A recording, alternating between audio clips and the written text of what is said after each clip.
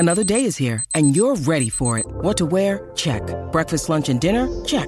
Planning for what's next and how to save for it? That's where Bank of America can help. For your financial to-dos, Bank of America has experts ready to help get you closer to your goals. Get started at one of our local financial centers or 24/7 in our mobile banking app. Find a location near you at bankofamerica.com/talktous. What would you like the power to do? Mobile banking requires downloading the app and is only available for select devices. Message and data rates may apply. Bank of America N.A., member FDIC. When you need mealtime inspiration, it's worth shopping Kroger, where you'll find over 30,000 mouth-watering choices that excite your inner foodie. And no matter what tasty choice you make, you'll enjoy our everyday low prices, plus extra ways to save, like digital coupons worth over $600 each week. You can also save up to $1 off per gallon at the pump with fuel points. More savings and more inspiring flavors make shopping Kroger worth it every time. Kroger, fresh for everyone. Fuel restrictions apply.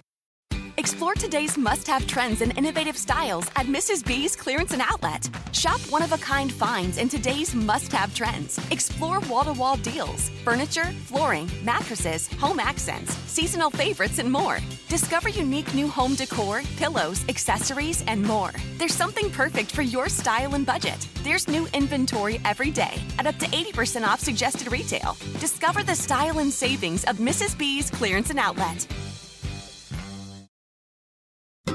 If you're looking to get a new car, you could really cut expenses by bundling your car and renter's insurance with Progressive. Sure, you love your old car, but you know it's not normal to give instructions on how to open the window. It should be self-explanatory, but it's not. And notice how when you're in other people's cars, you can feel cushion in the seats? That's pretty nice, right?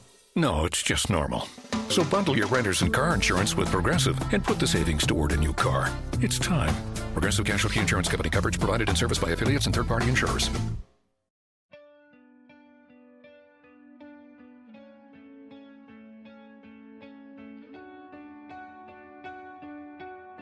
Hey everybody, thank you for tuning in to Performance Anxiety on the Pantheon Podcast Network. My name is Mark and I'm your host.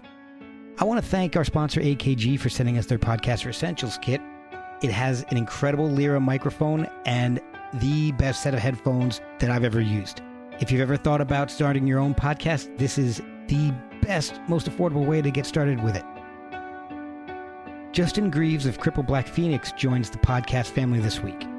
Not only do we talk about Crippled Black Phoenix, its formation, its troubles, its resurrection, and the new album, we go even further back. We go back past Electric Wizard, past Armor of God, past Hard to Swallow, and even past Iron Monkey. We go all the way back to Justin's dad's record shop and how that informed his desire to create music that he hadn't heard yet. We do discuss all those bands and more, so don't worry. And Justin's cat Fang joins us for a bit while we talk about Crippled Black Phoenix being Punk Floyd, gravity bikes, and we create new genres of music like Doom Disappointment. Follow Crippled Black Phoenix on Facebook and Instagram at CBP_444. Follow us at Performance ANX on all the socials. Coffee from ko-fi.com/performance anxiety is always appreciated. Merch can be found at performanceanx.threadless.com. And as always, review, rate, and subscribe. It really helps us reach more people. Now let's get on with the show with Justin Greaves of Crippled Black Phoenix on Performance Anxiety, part of the Pantheon Podcast Network. Well, you're listening to me, Justin Greaves, and I'm talking to my buddy Mark on Performance Anxiety, and we're chatting about music and film and life in general, and okay, ride bikes and be good. No, yeah, that's whatever. That's cool. If you can use that, use that.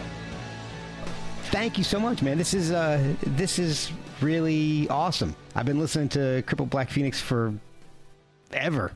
Oh. Well, no accounting for taste.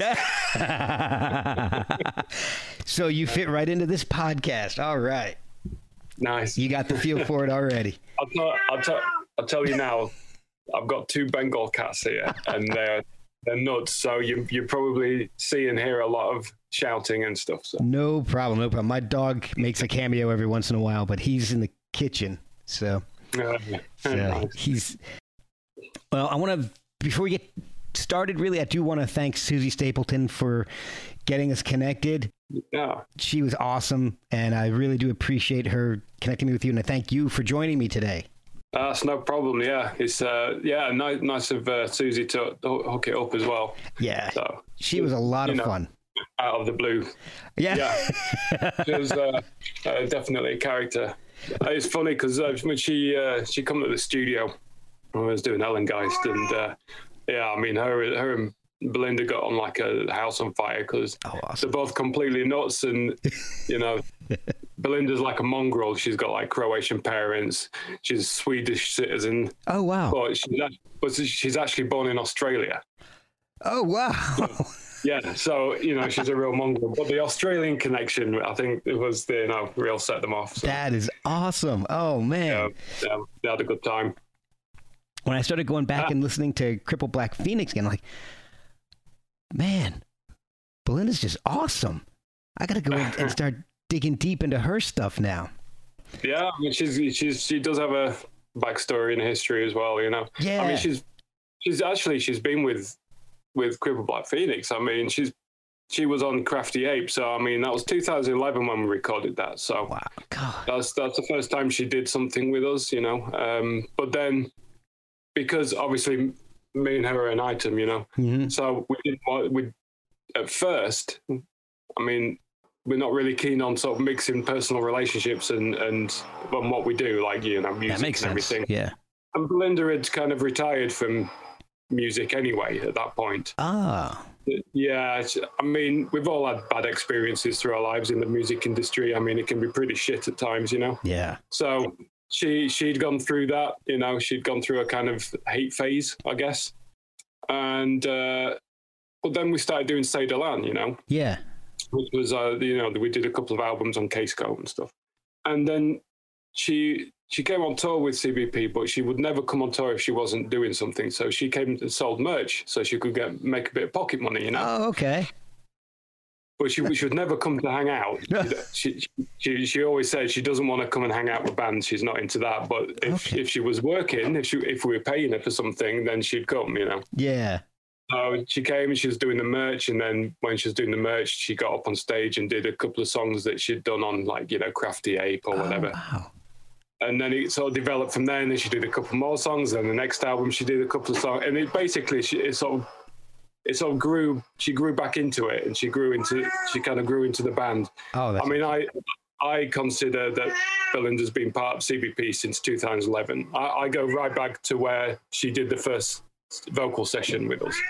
So. Well, I mean, that makes sense. I mean, at that point, if she's been a consistent part that whole time, yeah. But she's been she's one of the longest serving members of the band, I mean, she's more, obviously she's more family, Yeah, I think that gets missed sometimes, I mean, of course, I'm biased because she's my partner, but she's not in the band because of that. Right.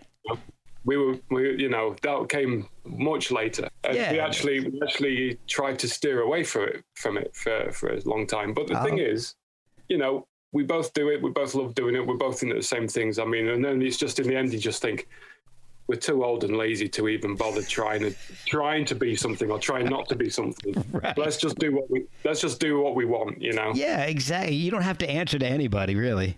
No, exactly. I mean, exactly. So, and I think CBP have totally benefited from Belinda doing more because, especially on the new stuff, she's really stepped up a game. I mean, she's like another level now, which is great for us. It's great for her, but great for us. Yeah. Oh, hey, Cat.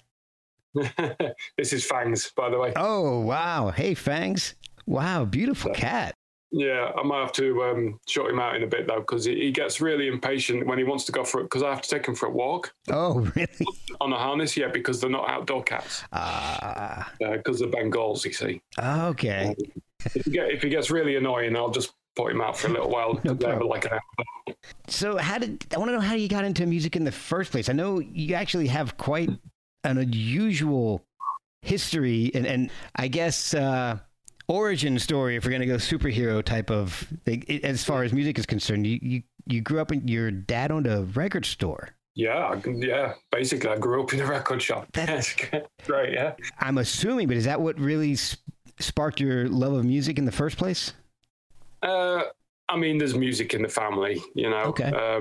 So I think I was probably born sort of predisposed, kind of like, you know, I've always been a sort of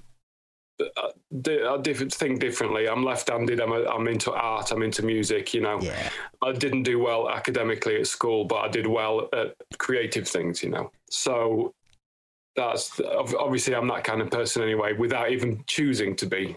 And my first performance was like when I was about 10 years old, and I borrowed one of my dad's drums, and I played along with some Adam and the Ants for a school assembly. You know? Oh man, that's pretty good. I mean, Adam and the Ants. Everything's down to Adam and the Ants. That's what made me want to be a drummer. Really? Yeah, that's why I started. You know, I've been a drummer for most of my life. It's only because I only started playing guitar when I did Cripple Black Phoenix. Really? Yeah, and it was just out of necessity, you know, to write my own songs, and then I ended up playing on stage. You know, when we play live, I play guitar now, so I've turned into a guitarist. Well, I'm not a guitarist. I'll tell you now, I am no guitarist. I'm the dude that plays guitar. Because you play in an unusual fashion. I mean, you're left-handed, but you play right-handed. Yeah, which means I have a little bit janky kind of style of playing. You know, I tend to play a lot of chords that are unresolved. So I kind of play half the chord, but leave the rest of the strings open. But then I don't tune the strings into a chord. I just have like standard tuning, concert pitch standard tuning. Wow. Because maybe it's like a little bit like an easy kind of trick to do when you tune. Okay. Into a chord, because it's just like no, you know, up and down. It doesn't seem very challenging to me. Anyway, I digress. No. I'm a drummer. So I'm assuming, was drums the first instrument you took up then? Yeah, drums, and then I was playing bass when I was a teenager. Played in a couple of local punk bands, playing bass. Still playing drums, and then I suppose I cut my teeth. Really, I went through all kinds of hell playing drums with bands, you know. Oh, really? That was my first professional kind of things, you know, going on tour and putting out albums and, you know, and then actually getting paid for when bands used to get paid for playing gigs. Yeah. Way back when, huh? Yeah. There was a time where I was like, you know, I could pay my rent. Yeah. So I heard a story that when you were a kid, your dad actually made you listen to some prog rock. Kinda. It's kind of true. How did you get into that? And was there like a quiz at the end or something? He gave you a box and said, "All right, there'll be a test at the end of the week." I mean, no, I think because my dad's so easygoing, really, you know, and. See, when I was younger, he used to bring home like 7-inch singles and things like that. And I was always allowed to listen to whatever I wanted. Whatever kind of music I wanted to listen to, I was allowed to listen to, which was amazing. I'm so lucky. Oh, yeah.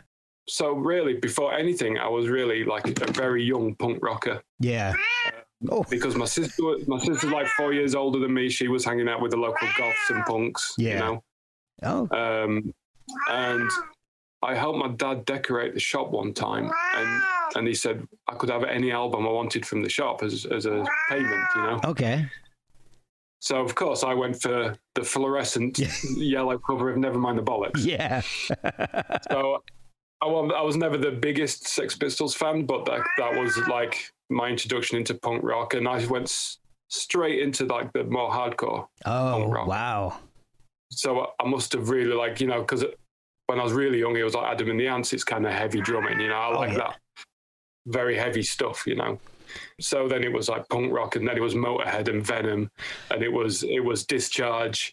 It was all that kind of stuff. Okay. And then obviously thrash metal came along, and it was like, you know, I digress. But yeah, when I was listening to a lot of punk, my dad he had a box of vinyl, and it was things like, I mean, it was like Iron Maiden and things like that, but there was also Deep Purple and Demon and things like that, and Pink Floyd, obviously. And, you know, there was a really eclectic taste, and it was really good, you know, when it's like kind of 70s, the really good stuff. Yeah, yeah.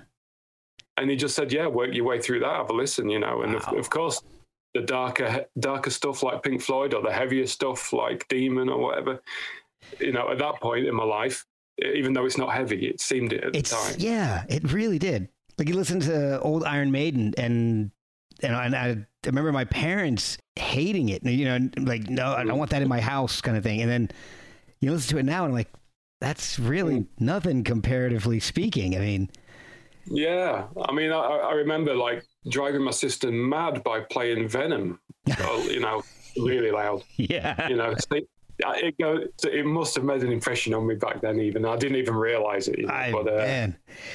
Actually, it reminds me of the little stories that I had some product, the Sex Pistols kind of thing they did after, you know, whatever. Okay. And it had, can you remember the song You Silly Thing? I don't. You know, it kind of goes, oh, you silly thing, you've really gone and done it now. Oh, anyway. Okay.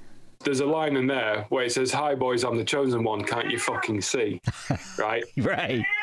And it was like, oh, it's so rebellious. Anyway, I was like 10 or 11 years old. I was just on my way up to the secondary school. But I took a tape recorder, it was a portable tape recorder, but in them days, it was still like this big. You know? Yeah, I had one of those. Yeah, and I used to play it on the bus. Anyway, I was in the playground playing this bit, and I kept playing this song because it had swearing in it. You know? Anyway, it got confiscated. I got caught, and I was taken to the headmistress. Oh. They called my dad, right? So my dad had to come all the way from town, you know, half an hour drive. Oh. I was in the playground, and I saw him go into the school. A few minutes later, he came out. My dad just walked past me and winked, right? And apparently, I find out years later that my dad, he didn't care what I was listening to. They were trying to get, you know, they were telling me I'm in trouble for listening to this horrible thing. Right. My dad didn't care about that, but he gave the headmistress a bollocking for dragging him all the way from work for that. Oh, I love your dad. Obviously, I didn't know this until years later, you know. Oh. Yeah. Your dad. I mean, how cool is that? You know? Oh, your dad's the best. Yeah. So that was kind of, you know, that's how I grew up, you know. So I could basically listen to stuff. I had access to it as well, which is an amazing thing, you know.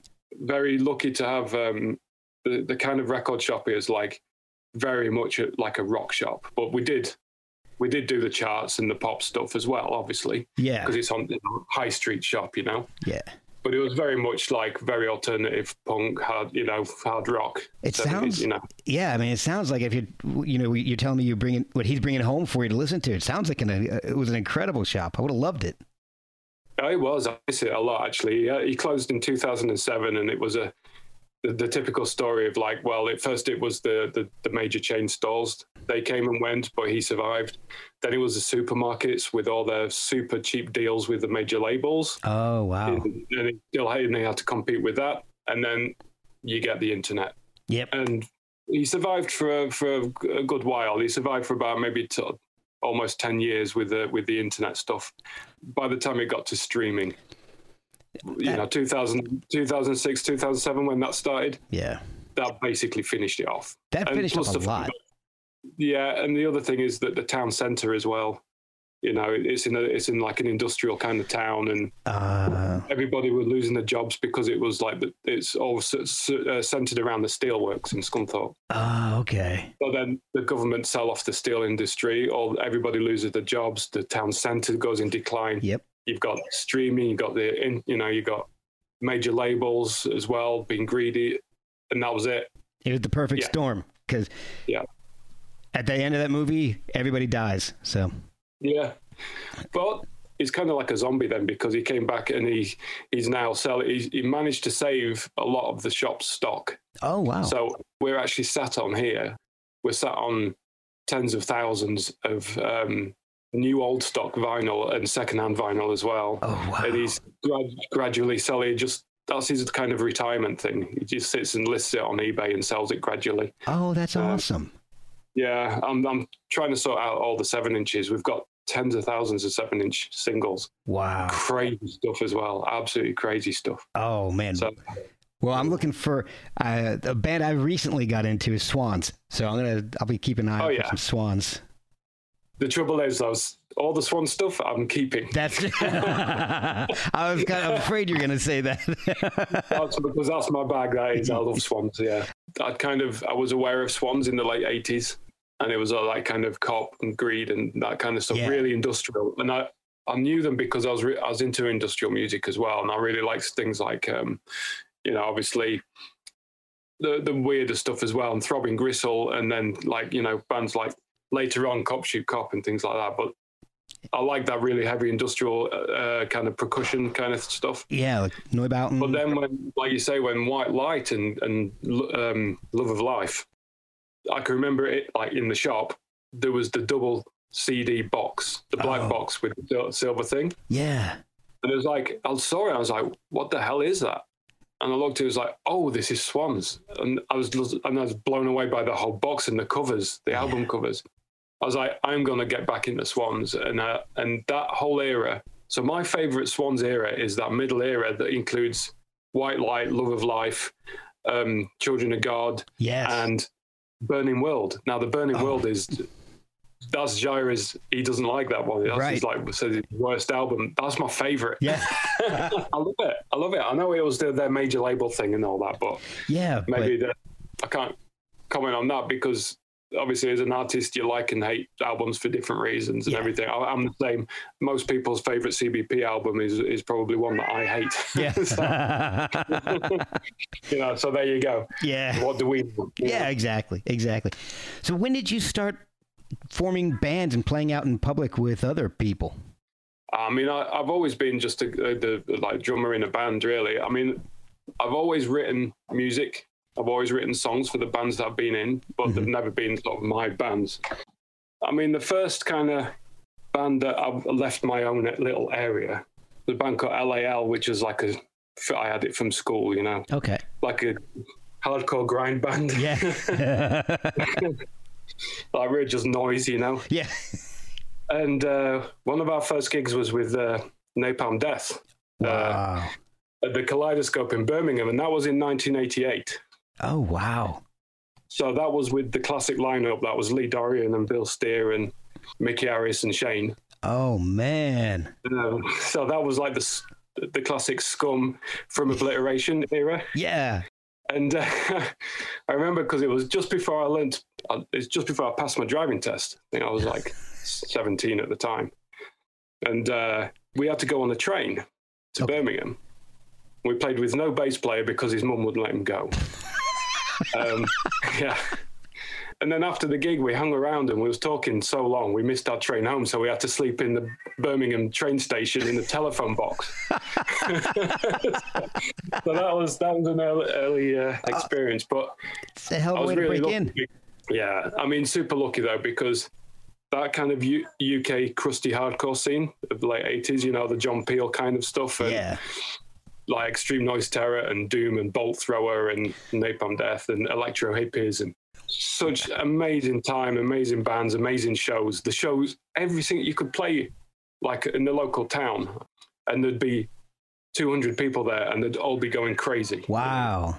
Different times, man. Yeah. No, I've never seen it like that since. It came about the mid-90s, all that sort of stuff really sort of died out. Yeah.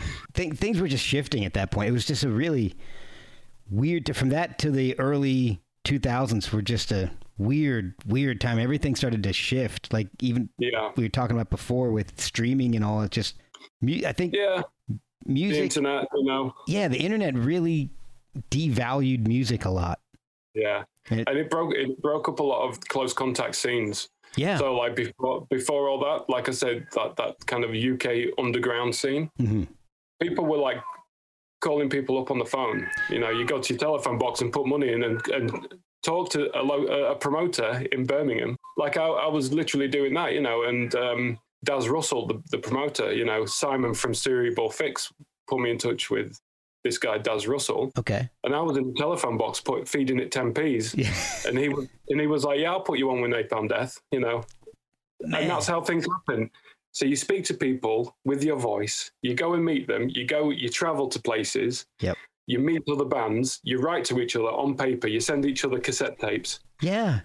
And all of that, basically, when the internet come along, it it disbanded that because it gave people access to so much stuff. And all of a sudden they would drop their local scene and listen to things from Mexico or something like that. And, that's great and everything, but it didn't keep anything together. Yeah, it's great to be able to broaden your horizons like that, but it also, like you're saying, really had a bad effect on local things because you had an investment when you had to feed the phone or buy cassettes, mail them out, spend the money for the postage to mail it out. And now it's just an email, you attach a file, send it away, and it's forgotten about. It's exactly like you said. You invest, you appreciate things more. It's like when you spend your money on an actual physical product, you just appreciate it more because you've got something to show for your money. It's not throwaway and I think things should cost money. Yeah. I'm no capitalist, right? I don't make money anymore out of doing music because of the whole world situation and everything, but I still do it. I don't do it for the, well, I have to pay my bills, but I don't. It's not the main focus. This is not something I do for money. Yeah. Yeah. I need to do this. The money side of it's a bonus if I get it. Yeah. But anyway, that side, somebody invests their whole kind of life and passion and everything into making an album. I don't think people should really just get it for free because that person won't be able to do it anymore if that continues. It's not sustainable. So exactly. I never minded paying for albums. No. If I download something, I'll pay for it even. But back in, like I said, I sound like an old fogey, but back in the day when you did have cassettes and vinyl and everything, because it cost you money, you hold that a lot more dear. Yeah. And you do invest your time, because you used to go into a record shop and browse through and you would take a chance on an album. You didn't know what it was, but you bought it because of the album cover. Yes. And it's that whole gamble. You didn't know whether you're going to like it or not, Exactly. I did that. One of my favorite things to do would be, let's say there's an album that I absolutely loved. I would read the liner notes in depth. I would just read over and over again. Even more so than lyrics, I would read the liner notes and I would say, all right, they're thanking this band for touring with them. They're thanking this band and this band. And that's how I found some of my favorite bands. But again, you're just going off of the association with this band you love. You're taking a gamble on that band. It's like an educated guess, isn't it? Exactly. You look at the cover and you think, but this looks interesting. And then you start reading, you think, oh, it's on such and such a label. Or that guy's got a Siege T-shirt on or a Life Sentence T-shirt on or something. And yes, you go, okay, well, if these guys are into Cryptic Slaughter, then I'm gonna take a chance on them.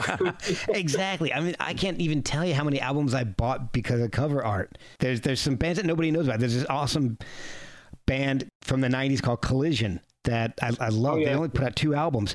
There were 2 Collisions. There's one punk band and one more of a rock band. And I got into more of the rock band. And they're out of New York City. And there's another band called The Beyond that I really thought their first... Not the English Beyond. I don't remember. The album was like an underwater picture of a whole school of hammerhead sharks. Yeah, it is. Yeah, they're a British band. The Beyond, I think I saw The Beyond and they were supporting, I think it was like Faith No More, but it was in the late 80s. Faith No More came over and played in Scunthorpe, which is like, it's not even a big town, but it was with Chuck Mosley. It was, they just released the original We Care a Lot. Yeah. Right? The only album you could get was the one with the Star of David on it and everything, And of course, I'd already sort of heard it and liked it from it being in the shop, right? Yeah. But they were not very well known at all. And they played at the local venue, and there must have been about 30 or 40 people there. It was the local kind of scene guys, you know what I mean? It was like, oh, well, there's a band, and you always see the same 40, 50 people at every gig. Yeah. And that was really good. And that they were really, really good that day. And then they actually came back with Mike Patton about 2 years later. Right. The venue was fucking rammed. Really? There was hundreds of people, yeah.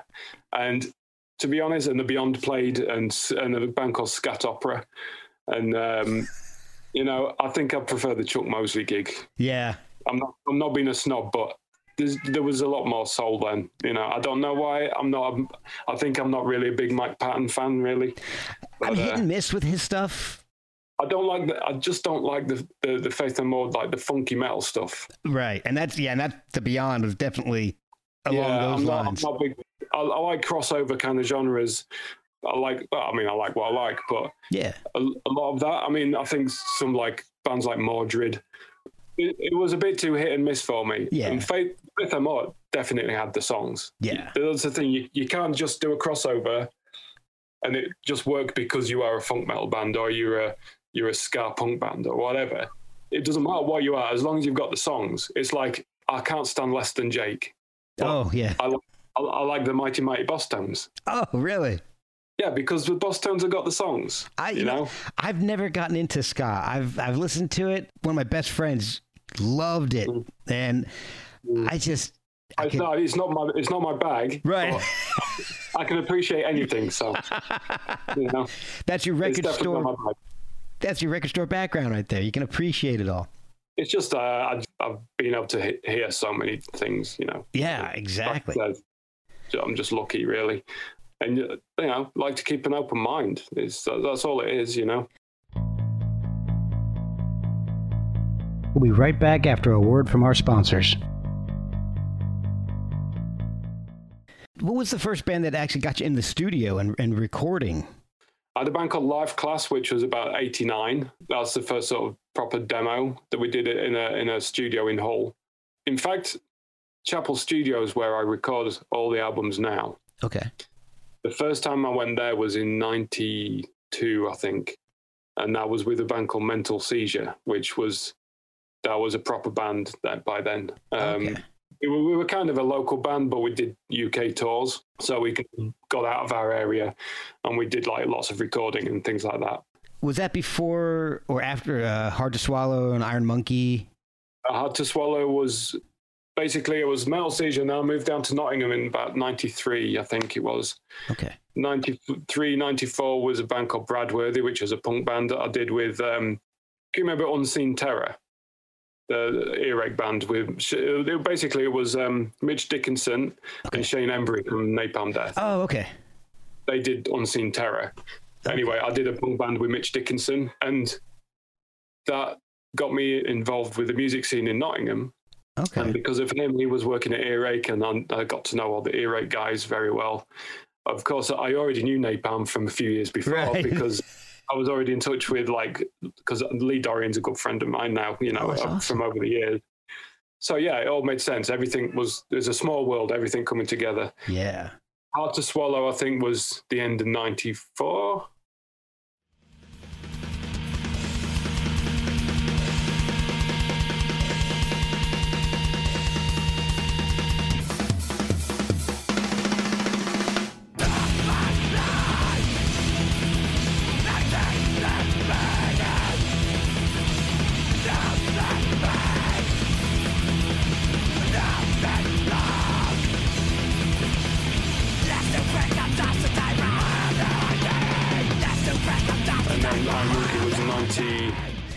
Definitely 95. It could have been 94, but definitely 95.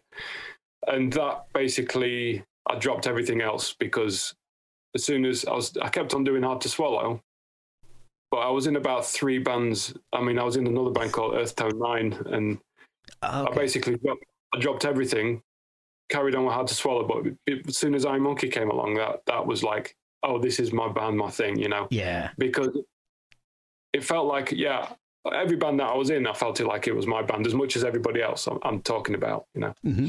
But it wasn't. I'd not really sort of formed the band since the ones at school and things like that. And Hard to Swallow, I joined Hard to Swallow after their drummer left. Okay. But Iron Monkey, I knew Jim from the 80s, and then I knew Johnny separately because I met him in Nottingham because he worked in a skate shop.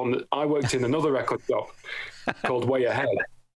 So I was working in the record shop in Nottingham, and Johnny was working in the skate shop just on the same street. Oh, and he used to come in, and I used to sell him hardcore records. You know, we were both into like bands like Integrity and Sam Blackchurch and all that real hardcore. Okay, yeah, wow. So me and him got friends, and we ended up going and playing snooker at the snooker place all across the road after work. It turns out that Johnny knew my friend Jim Rushby separately. Oh, okay. Right, so we both knew the same guy, but from different times. That's funny. And we were both played in bands with him and things, right? So we got talking. We were like, oh my God, I can't believe we both know Jim. Where is he now? Oh, he's in Bradford. Jumped in my car and we drove to Bradford. Johnny knew where he lived, right? I didn't know where he lived, but Johnny did. And we drove up there and we knocked on his door, and he come to the door. Of course, he knows both of us, but he doesn't know we even know each other. So he honestly thought that we'd somehow just randomly come to see him after years of not seeing him at the same time. It just went, his mind exploded. Oh my gosh. So that basically, we just hung out at his house, and within like an hour, we'd formed a band.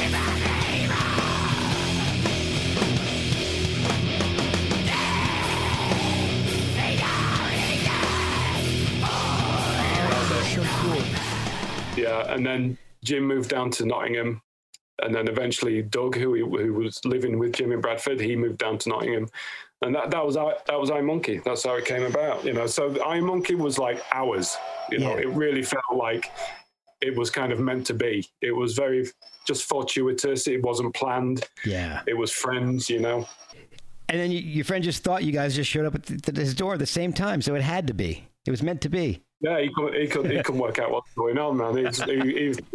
We knocked him for a Fruit Loop, I tell you. That's awesome. I think that's one of my favorite stories I've heard on this podcast. I love that. Yeah, no, honestly, it's the God's honest truth. No word of a lie. That is awesome.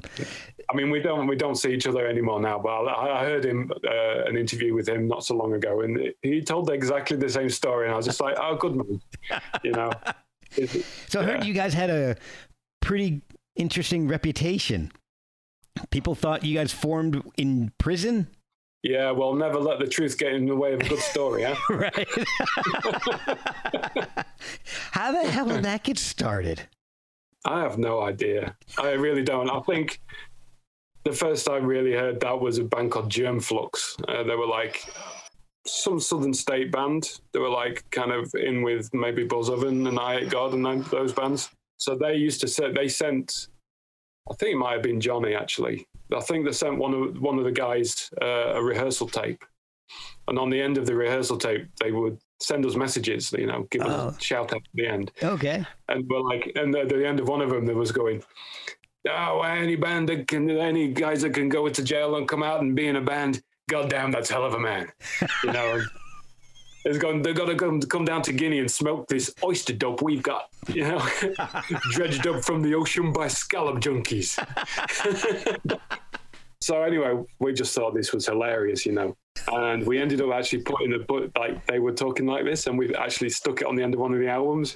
It's pretty funny. That's awesome. Yeah. So I don't know. I mean, there's loads of rumors. I think what it was, in all seriousness, was. We weren't, honestly, genuinely, we're not bothered about making friends or being popular or anything. It was one of those bands, and when you look back on it, I mean, I'm very fortunate to have been in a very genuine band like that. Yeah. But it was shit at the time, Yeah. It was. We went through absolute hell with that band. Yeah. But we had the best laugh at the same time. It was never anything in the middle. It was always extremely good and extremely bad. Oh, wow. So a band like that's never going to last, So we were always destined to split up at some point. It was just like, I appreciated the time that we did have, But yeah, I mean, I think it was because that, say for instance, when we traveled to London for a show, bands are always getting ripped off, Yeah. And we'd play, I can think of examples, we'd play one show at the Marquee Club, and the promoter basically ripped us off £50, right? Right. And £50 is not much, but that was our petrol home. Yeah. That was like we couldn't even buy a fucking pasty from the service station, you know? Man. And it was like we'd gone all the way down there, and people came to the show to see Iron Monkey, and this guy's like shortchanging us, so we can't even fucking drive home. We had no money to put in the petrol tank, right? So what do? We start smashing shit up, don't we? Of course you do. Yeah. Right? Because we're really pissed off. Get your money's worth. Yeah. And I think Johnny tried to throw a breeze block through the marquee window, but he did. And you know what? We were over the road in the van watching him, and he picks up this heavy thing, and he's like, right? The marquee, they must have seen him on the security camera, and the metal shutters just came down really slowly like this. And by the time he shuffled across the road with his brick, the thing had shot, and he just sort of dropped it and went, oh. That brick was going through the window. Oh, my gosh. Yeah, we got into fights and stuff, you know. Johnny pulled some lighting rig down at a bikers club, and the bikers were after him for a while. And oh, my God. He smashed a guy on the head with a monitor, but not accidentally. Okay. The guy, there was this one show in Brighton, and the backstage was the kitchen of the pub. Johnny, we found this big catering-sized bag of flour in the kitchen. And Johnny said, for some reason, he said, second riff of the second song, that flour was going in the fan. Right? And we were just like laughing. Alpha was going, yeah, good idea, right? Yeah. Anyway, the way we used to go on stage, we used to play like a long intro before Johnny ever came out on stage. Okay. So we were down playing the intro. He just comes straight out, didn't wait for the second song with his bag of flour. Straight into the fan. The whole place turns white with flour. Yeah, good start. And anyway, people started throwing beer and water, and he just turns to dough. Oh, right? So it's all slippery and everything, you know, and there's glass everywhere. Anyway, Johnny was wrestling about with this guy, and this guy was like, the way Johnny was, he was really full on stage, and I think some people thought they could take him on because it was a bit of a challenge. Oh, okay. So he was a fucking idiot. This one guy thought, I'm going to take him on, you know, and he was wrestling with him and that. But he wrestled him, and Johnny had the monitor in his hand. I don't know why. He just had the monitor in his hand. Anyway, flipped, monitor came down and basically crushed this guy's head. Oh, my God. Of course, he survived, but then he started a real fight then. Yeah. Anyway, the show came to a halt because his friends started fighting with Johnny. Drums went to one side, guitars came off, the band started fighting the crowd. Oh, my God. The show ended, and we got banned from Brighton, and Johnny got arrested. The entire town? The council banned us from playing in Brighton. Wow. And I had to go and get Johnny from the police station a few days later. Oh, my God. The charges got dropped because the guy basically who got hurt, he said that he was just some random guy on the street and he didn't know the band. And he went to check us out, and Johnny singled him out and attacked him. That was his story. Oh, interesting. Yeah, so the police were like, this guy's a joke. Yeah. You know? Yeah. So we got let off and it was okay. But sorry for the long story, but no. It's things like that, right, that gave us a reputation, but we didn't do anything for that. Right. You know, it wasn't. It just kind of happened. I mean? It's just. Yeah, you know, I mean, we used to play with bands like 1 Minute Silence, and they used to go to in Kerrang magazine and say, "Oh, we're going to start a riot, you know, smash the place up, motherfuckers." Right. Like when somebody like us came along, and shit like that just happened, and we didn't mean it. Yeah. Right. People are genuinely frightened of it, so that's why Iron Monkey had a name, but we still never got big or famous or anything like that, because I think promoters wouldn't put us on. Magazines used to give us this, the world's toughest band, and bullshit. You know, it's all bullshit. You know, the fact is that it gave us a reputation that we couldn't fucking get a gig. Exactly, you know? Exactly. It backfires, unfortunately. And you're not even promoting that kind of reputation. It's just stuff that's happening. No, it's just, because I guess that we weren't really that bothered about like how it affects us. Yeah. I mean, that one time where we smashed the place up because we were shortchanged. There was some kind of shitty band called 1 Minute Silence from London that were playing, and they were big in Kerrang. They were big for a while. Their singer was calling us up at home afterwards, saying, "You've got to tell the guy it wasn't us. It wasn't us. You got like this is our career, man." That's the difference, you know. Yeah.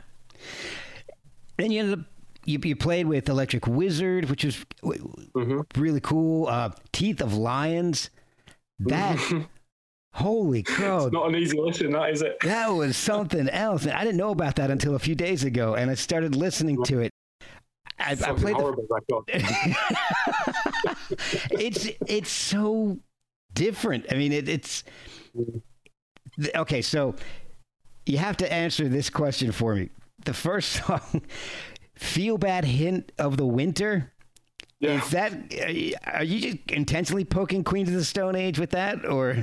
Yes. Okay.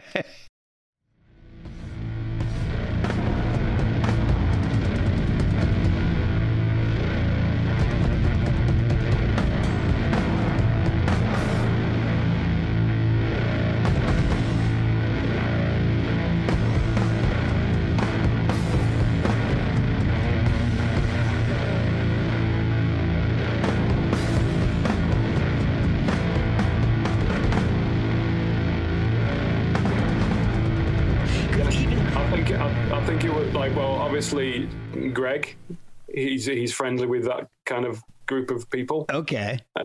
In fact, it was around that time when we were doing Teeth of Lions, Goat Snake were on tour with Queens of Stone Age. I remember being at one of their shows, obviously because of Greg, and there was a lot of jabbing going on.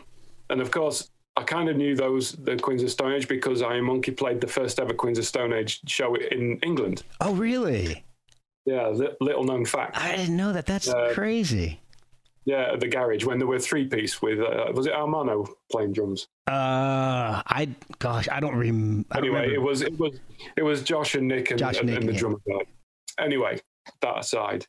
So yeah, I think that Feel Bad Hit of the Winter, that was a little jab from probably, I can't remember who came up with it. It was either Steve or Greg, but it was on their side. I love it. And I'm listening, because I'm listening at work with the headphones on, and I'm listening, and this song, it's really interesting because it takes a while to develop. Quite a while. Yeah, we made it up as we went along. Really? Yeah, it was, well, we had some ideas for riffs. Yeah. And they were kind of proto-Sun riffs. And in fact, I think a couple of those riffs ended up on a Sun album. I seem to remember.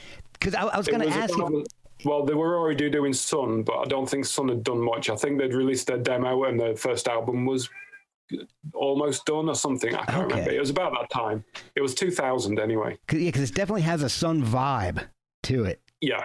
Yeah, I mean, we recorded that live in the smallest room. I mean, it was no bigger than what I'm sat in now. You know? Oh my God! It was like a really small rehearsal room with mics set up, and we had the biggest wall of amps. And I kid you not, I was playing the drums at one end of the room, right? Yeah. Trying to sort of shield it a little bit. I could feel the air moving when the guitars were playing because it was very oppressively loud. Wow.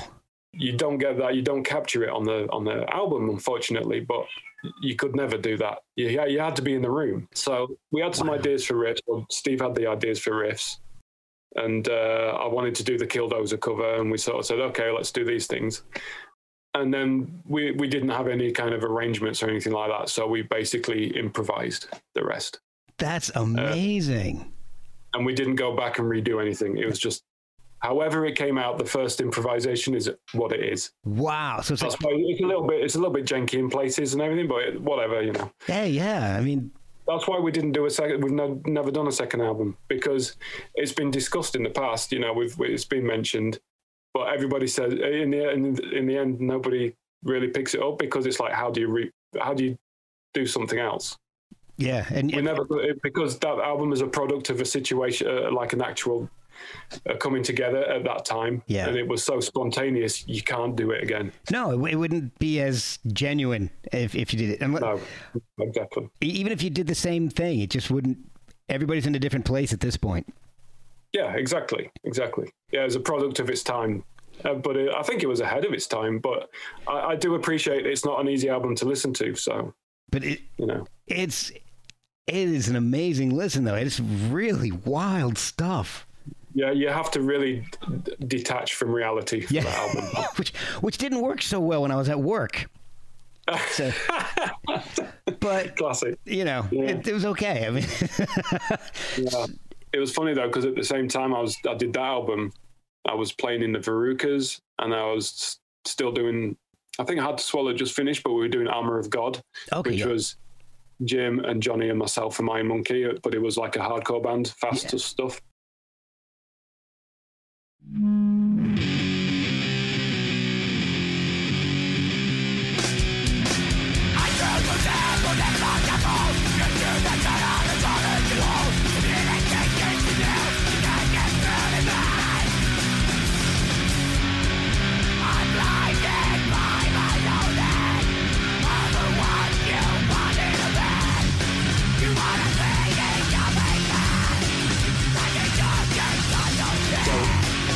It was like everything else was going faster, and I did the Teeth Lions thing. Like, it's a very strange time, actually. Yeah, everything's going faster except for this one thing you're doing, and it's just sludge. Yeah. Oh, yeah. It's the sludgiest sludge disaster I've ever heard. Sludge disaster. There you go. That's a whole new genre right there. It's a doomed disappointment. So how did Crippled Black Phoenix get started? Because that's it's worlds apart from Iron Monkey and even Teeth of Lions. I mean, it's just completely different. I guess it's just because, I love this kind of music that I played with those bands, doom, sludge, hardcore, punk, grind, whatever. Love it. But that's just a small fraction of what I'm into and what I listen to. So, one of my favorite kinds of music is like that kind of old Amphetamine Reptile kind of, the noise rock stuff. Yeah. My favorite band, I think, in our world is like God Bullies. Another favorite band is No Means No. Yes. So that was weird. My favorite band is No Means No. Yes. Yeah. Very good. I see what you did there. So I think what it was, when I got to a point, I think it was probably Electric Wizard disillusioned me quite a bit about the whole scene. Oh, really? Yeah, that wasn't, great band. I was into Electric Wizard before, and we'd played some shows together with Iron Monkey and that, but that whole experience just put me off playing in a band. Wow. Because of the utter shitty behavior that went on. Really? But I'm not one to go into details. I'm not going to talk shit about people when they're not here to reply, Exactly. Exactly. That put me off playing, doing stuff that other people want to do. Okay. I think I'd always had my kind of, I'd like to do more, but I can't within the confines of this certain band or whatever. Like, I'm never going to be able to do a No Means No cover version with Electric Wizard or Iron Monkey, yeah. So I just decided I'm just going to do my own thing. But I had a bit of a break. I did some Crippled Black Phoenix demos while I was still in Electric Wizard, and then just forgot about it. And then I had a bit of a rough time personally for a couple of years, and then picked up a friend's acoustic guitar and just started writing my own things. Wow. And then I knew Jeff Barrow from Portishead that I'd met at an Electric Wizard show one time, and I kept in touch with him. And I'd also known Dominic. You know the band Mogwai. Oh yeah. I love Mogwai. One of my best friends in the music, my whole music career was Dominic. Oh wow! And I'd met him years before when I was still doing Iron Monkey, and I was actually on a job. I was crewing for Manic Street Preachers. Wow! And Mogwai was supporting them. It was their first big tour. Oh, cool. And I didn't know Mogwai at that point, but me and the bass player from Iron Monkey, Doug, we were packing the gig afterwards, and I got a tap on my shoulder, and it was Dominic and John from Mogwai, and they were like, are you using Iron Monkey? Wow. I was just like, who wants to know? It's like, he said, we love your band. We do a DJ slot at this club and we play Iron Monkey all the time. So we got friends with Mogwai, wow. And that was 97, maybe, around that time. So when it comes to Crippled Black Phoenix, Dominic used to come down and visit, I used to go up and visit him, so he was just randomly staying at my house when we were sat there and was watching the Eurovision Song Contest. And we were just jamming, and I was playing him some demos that I did previously, and we were jamming onto them, and then got talking to Jeff one day, and I was like, oh, yeah, I've been jamming with Dominic. And he was like, oh, you got to come down to Bristol and do some recording. I was like, I don't know, Yeah. Anyway, one thing led to another, and I went down there, and they said, okay, no money. You can come and use the studio, but we'll put your album out on Invader. Wow. So we didn't have to pay for the recording because it was on Jeff's label. It was Jeff's studio. That's awesome. So the first Crippled Black Phoenix album, there was no band. The band basically on the first album, it was friends of Jeff who came to help me make an album. And that's how I met the guys in the band at that point. Oh, apart wow. from Dominic, obviously. Dominic and Costas I knew separately, but... So that was a Love a Shared Disaster. Yeah.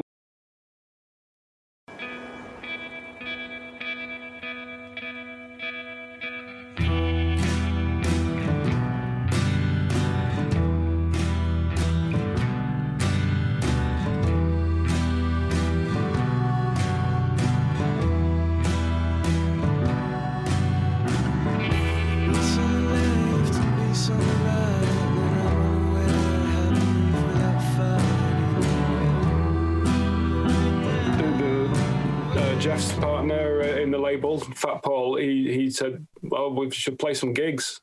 And again, he was one of those, I don't know. Oh, no, play some gigs. Oh, okay, then. And then that's when it became more of a band.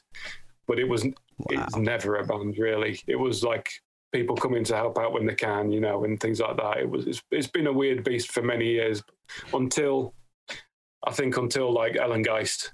Like literally the last couple of years, and it has become a band now. There's 5 of us. Wow. And that's it. Yeah, I've noticed there's been a lot of turnaround in the band. And actually, one of the band members I thought was really interesting was Chris Heilman. Oh, yeah, from Shark Island. Yeah, I love Shark Island. Bill and Ted. Right? Yes. So I bet you're thinking... Chris Hellman, Shark Island, CBP, how the fuck does that work? Exactly what I was thinking. How did you end up meeting? Yeah. I mean, it was just weird. No, I mean, I knew him as a friend before he was in the band. And I knew him through Carl DeMata, who was also a friend of mine that I used to work with at Plastic Head Records. Okay.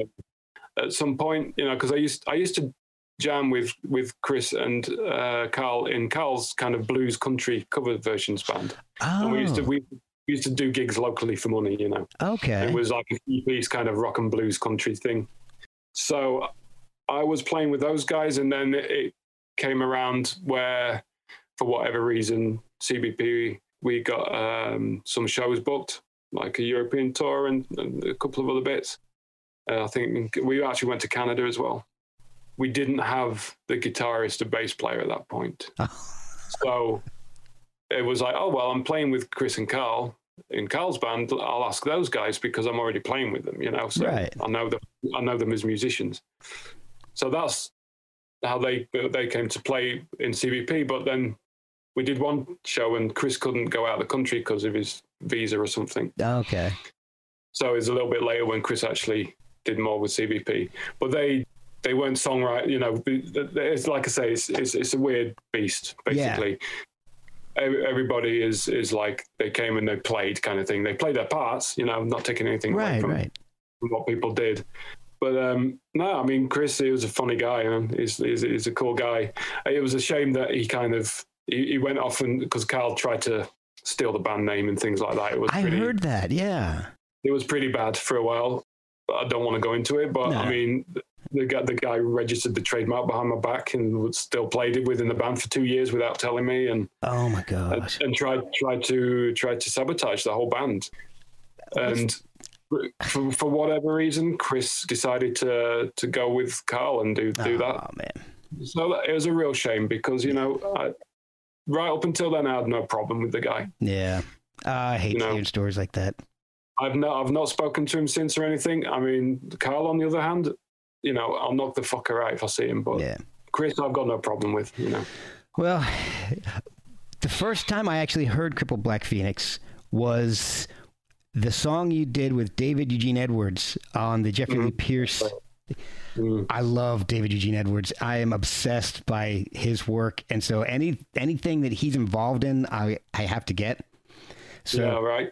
So I found that We Are Only Riders album, and David Eugene Edwards, I don't care what he's doing or who he's playing with, I've got to get it and I've got to hear it. And so I heard Like a Mexican Love, and I'm like, who is Crippled Black Phoenix? This is awesome. And you do another song on that. And those two... Yeah, but it's not like that one. No, it's not.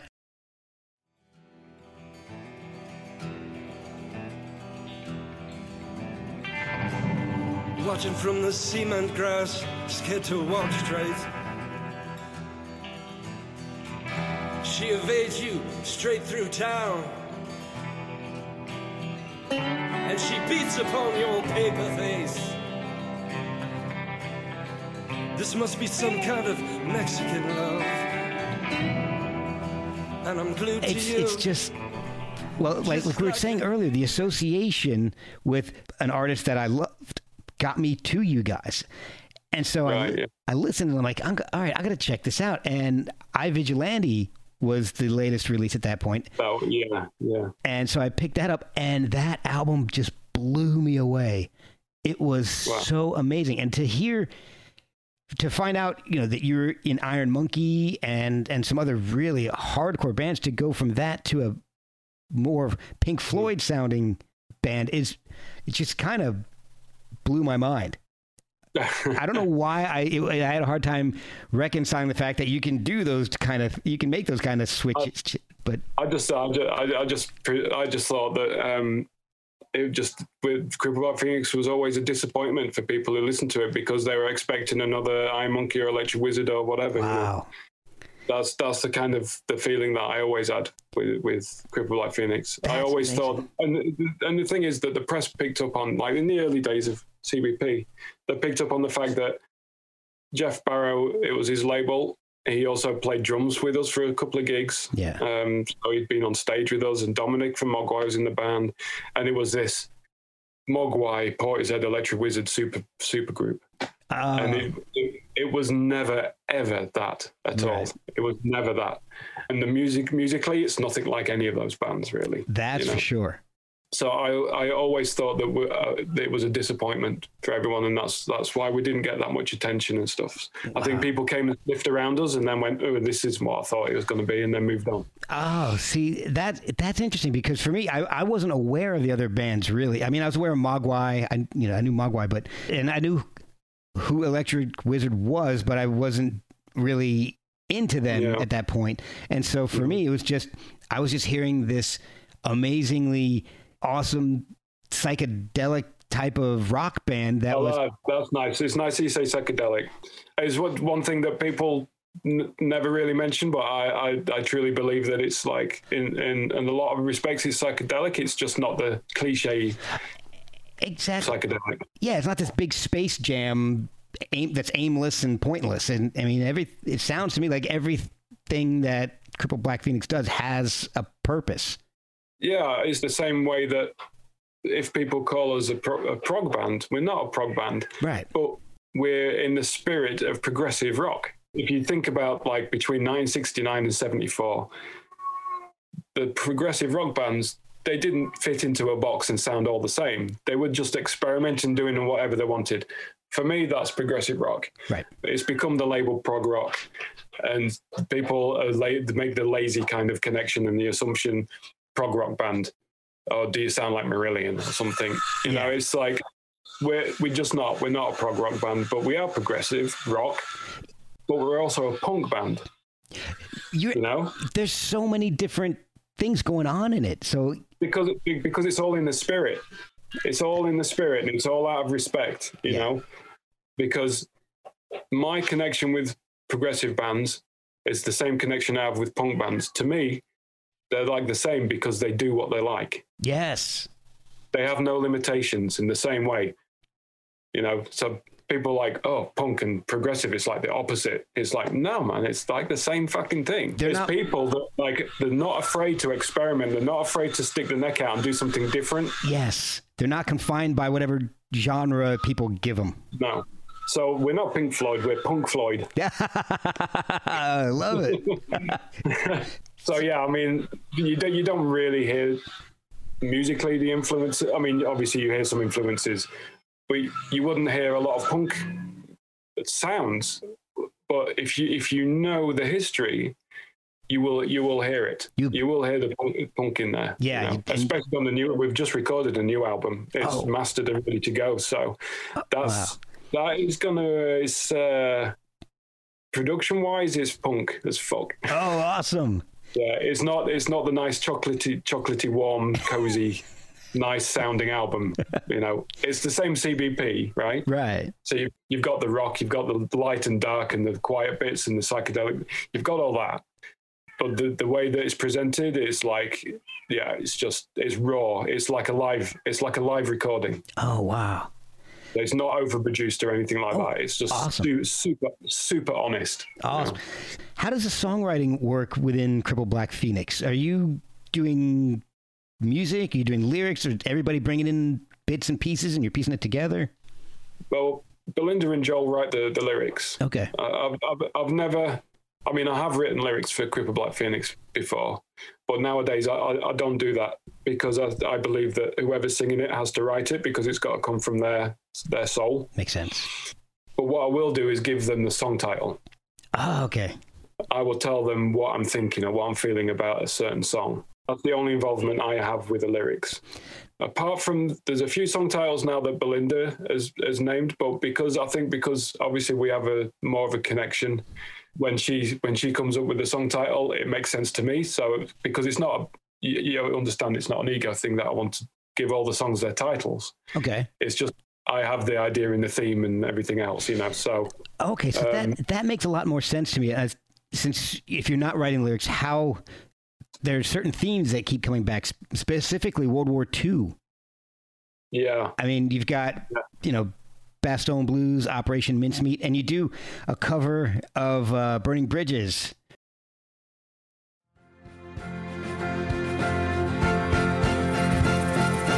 Friends all tried to warn me, but I held my head up high. All the time they warned me, but I only passed them by. They all tried to tell me, but I guess I didn't care. I turned my back and left them standing there.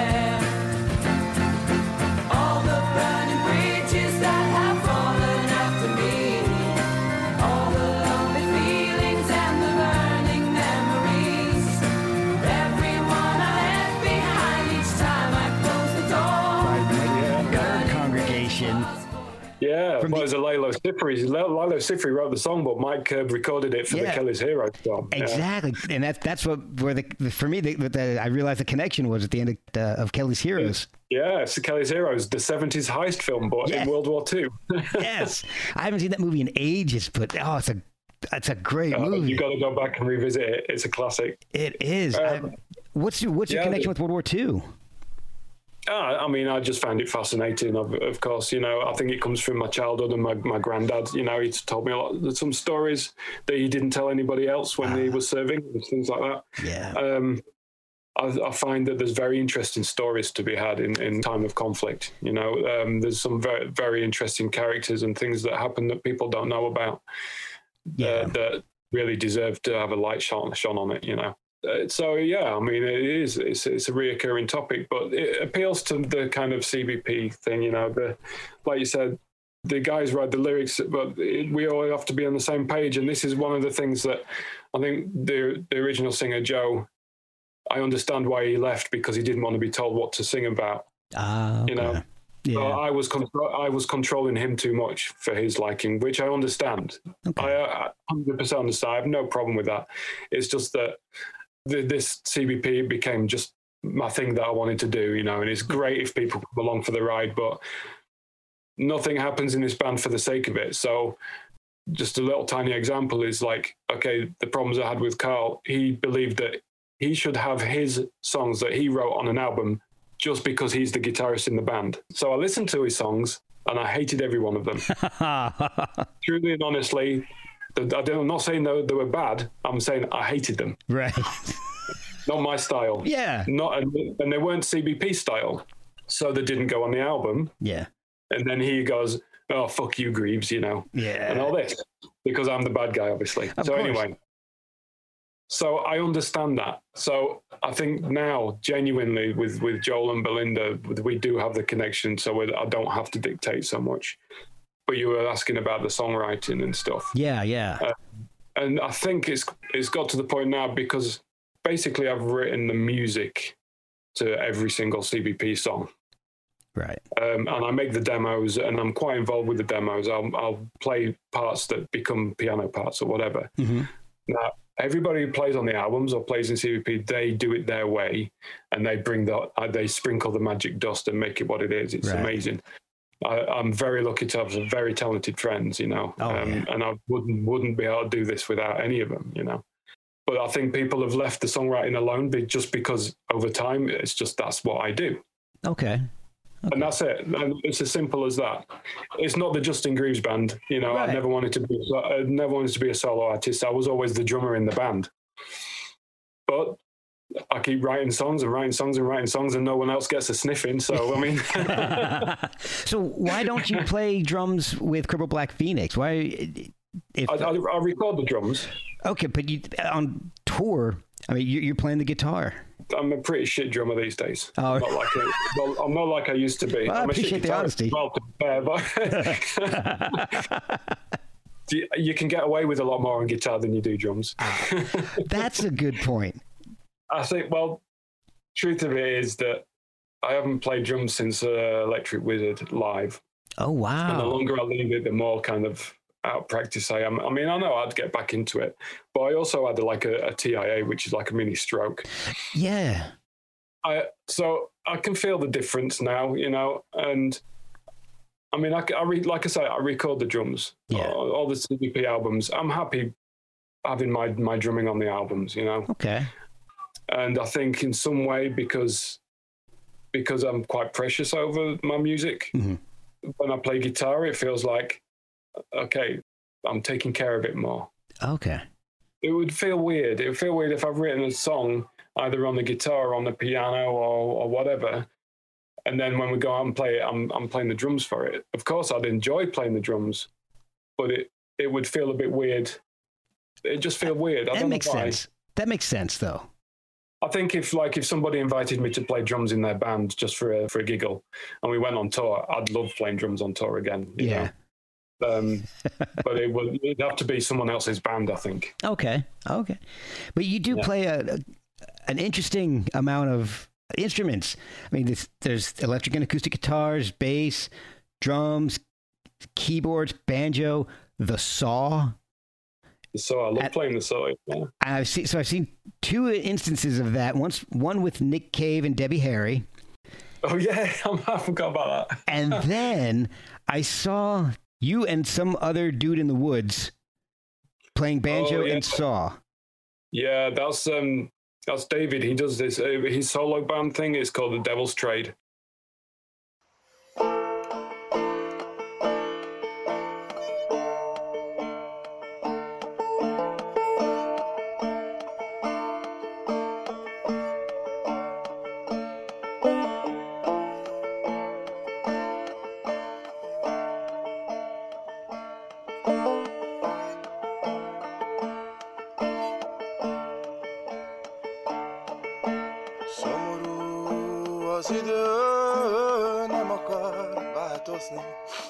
David is he's a really cool guy. We know him from Budapest. Okay. And he came on tour with us, you know. He was which tour was that? I think that was when we played Publicist UK toured with us. Oh, wow. And he was on that tour. And yeah, I mean, of course, you know, any chance any chance we got, we'd sit down and he'd play the banjo and I'd play the saw. And yeah, that video is awesome. But that was just like we was playing a venue, something like Würzburg or something in Germany, but it was in the kind of the Black Forest area. Anyway, there was lots of woods, and we went for a walk, and just found a good spot. So we just grabbed the banjo and the saw and just like, oh, let's just do this little thing, you know. Is that the only thing you guys have recorded together? That little video? Yeah. Oh well. Yeah. Yeah. He joined us on stage to sing a cover version of Joe Walsh's "Turn to Stone." Oh wow. We did that together, and he also sang on there. We did a tribute to that band VHK, the Hungarian kind of tribal punk band. Oh wow.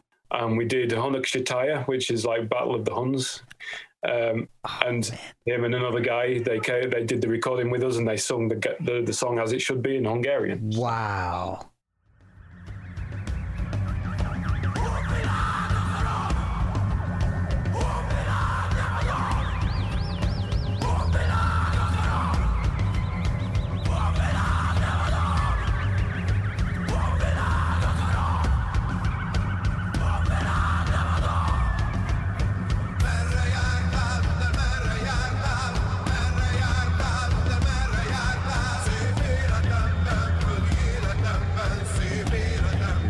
You do some amazing covers. You get the stuff like that, and Burning Bridges. I've done a lot of covers, actually. Sometimes I'm a little confused as to which one's considered an album and which one's an EP because they're all long. It makes no difference to me. Everyone said, "Oh, it's a bit long for an EP," and I was a bit like, and it's like, yeah, but come on, it's just what it is. It's a fucking record. Yeah, it's an album of whatever. But it's whatever. So you've done the Hungarian stuff. We've mentioned Burning Bridges, Everything I Say by Vic Chestnut, She's in Parties, Bauhaus, Physical by Adam Ant, and then that's another one. Yeah, my favorite is The Golden Boy That Was Swallowed by the Sea by Swans.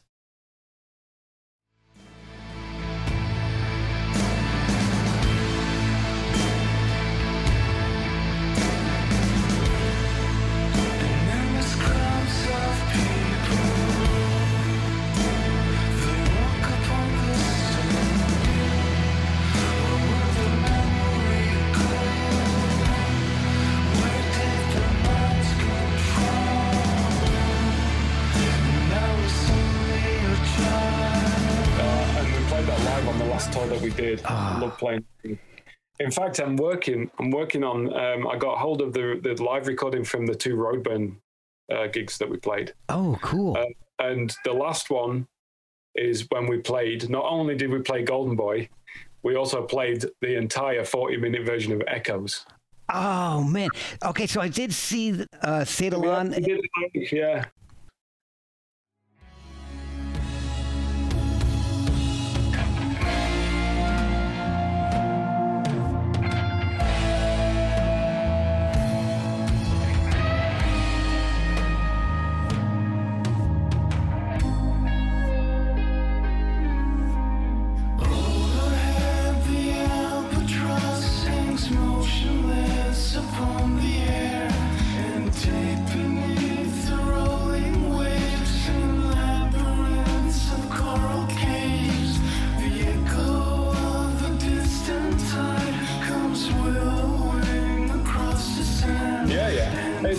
It's like people moan about, like, I mean, we're not a political band, you know. I'd say we're socially aware. Yeah. We talk about things that people don't like to talk about. We talk about more than just music. Oh yeah, the song "Lost." Yeah, "Lost" and Nebulas, and you know I mean, obviously we're animal rights, sort of. You know, I'm quite an activist in that, and we just speak for the voiceless, you know, just raise awareness. It's not political or anything. It's like you can choose what you like. We're not telling people what to eat or how to live their lives. Yeah. But people don't like it, you know, but whatever. I love hearing everybody's opinions who comes on the show. Whether I agree with it, disagree with it, doesn't matter. Yeah, you don't have to. But you do not have to agree with us at all. No. Yeah, you don't have to agree with us at all. In fact, some of the best conversations I've had with fans are with people who don't agree with us. Yeah, and we've become quite close as a result. You know, as long as you're not like hurting anyone or hurting, you know, other people or the things, or you're not oppressive or anything like that, then I've always got time for people. I respect people's way of life, you know. As long as you're willing to hear my side and I'm willing to hear your side, we don't have to agree, and we can still be friends. Yeah, well, I mean, you that's the only way you're going to learn anything. Exactly. Fortunately, that's one good thing about getting older, is that I've learned I don't know anything, so I'm willing to listen to everybody at this point. Yeah, honestly, I mean, they say that you know older and wiser, but no, you're older, and the only thing you get wiser about is that you know that you don't know stuff. Yep. You accept the fact that you don't know what you think you did. Exactly. You know? And like I said, you become old and you become lazy and you stop giving a shit. Yeah, exactly. In fact, the only thing I am sure about is that I think even the stuff I knew, I don't know anymore. Yeah. But I mean, obviously, you know, things change and everything. And I mean, I'm kind of like half jesting. Of course we care about things, right. You know, but I think you care less about the trivial things, you know? Yeah. You care less about what people think about you, or you care less about like impressing people or making so many friends and everything like that, you know? Yeah. Those kind of very kind of shallow things, you stop caring about those, and your life becomes more meaningful, I guess. It becomes more focused on the things that you do enjoy, or the things that you do. I make no secret of like I ride bikes and I build bikes and I race as well. Yeah. It's a big part of my life now, you know? And, you know, basically 50-year-old man I'm throwing myself down mountains and hills on bikes and breaking my leg and things like that. But you used to do that when you were a kid. You raced BMXs as a kid, right? Yeah, OG BMX. Yeah. Started racing in 1981. Wow. Oh, man. Yeah, OG. What were you riding back then? Well, I started on a Rally Burner, but I did most of my racing on Skyway TA frame. Oh, cool. I raced, I had a Diamondback for a short while, and I raced with a team called Mark White, who was the local guy. Won a couple of trophies, you know, just nationals and regionals, nothing international though. And I've raced until the 90s, and then I got myself a GT Performer, which was kind of like the original kind of street freestyle bike. Yeah, I remember those. Yeah, I wish I still had it. It was great. And then I did a few freestyle competitions like mini ramp and things. Nice. Then I just ended up riding street with my friends for a while, and then I ended up actually selling that bike to Johnny, the singer in iMonkey. Unfortunately, because you know Johnny died, so yeah, I don't know what happened to all that stuff. But yeah, bikes have always been a massive part. But the music took me down a path in my life and took over, and I neglected bikes for too long, and I think about 10 years ago I got really heavily back into it, and now I race gravity bikes, which is what's that? Super sketchy stuff. Gravity bikes is like, it's on tarmac, it's down very steep hills, twisty hills. It's like on 20-inch rims and everything, modified kind of frames. Oh, wow.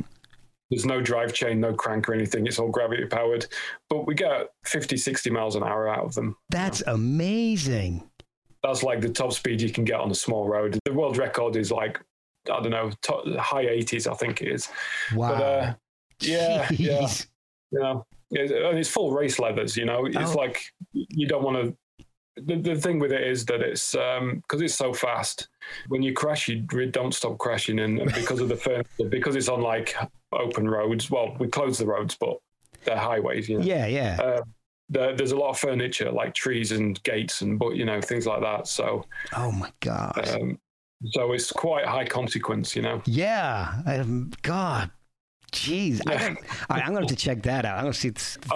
Actually, my own Instagram thing has got a lot of my gravity bike stuff on it. Oh, I'll have to check that out. I'm not sure if I'm followed your Instagram or not. I'll have to check that out. Yeah, I don't make like, I don't publicize or anything. It's got everything on there, you know, because I'm like, it's like music, but it's bikes, but it's art as well. Cool. It's everything that I do. So it's a bit, I don't draw too much attention to it or anything. I don't tag myself in, because people who are into my music might not be into bikes, and people who are into the bikes might not like the art. Well, so after this podcast, it's just there, it's just there to share with my friends, really, After this podcast, you might get upwards of like 3 more followers. Oh, nice. Nice. Well, me being one of them. Smart. But we can, you can keep up with stuff. It's quite cool, actually, because I am quite proud of the Gravity. I mean, I'm like twice national champion. Oh, wow. One of the years it was just I was ahead in points. We didn't run a championship. One year when the championship was running, I won the championship. A load of races, trophies, and so on. So I'm quite proud of that because I'm one of the oldest. So I'm not afraid to say that I am quite proud of that. That's great. Yeah, you've just really intrigued me. I got to check this out because that sounds like it's a lot of fun. There's one good video on there where it's like I got like a selfie stick and put the GoPro up in front of me on the bike, so it's quite a cool angle. That is awesome. I got to check that out. You'll see like cats, and I do mountain biking as well, so there's a bit of mountain biking on there. And then there's the music and things as well, of course. So you mentioned art.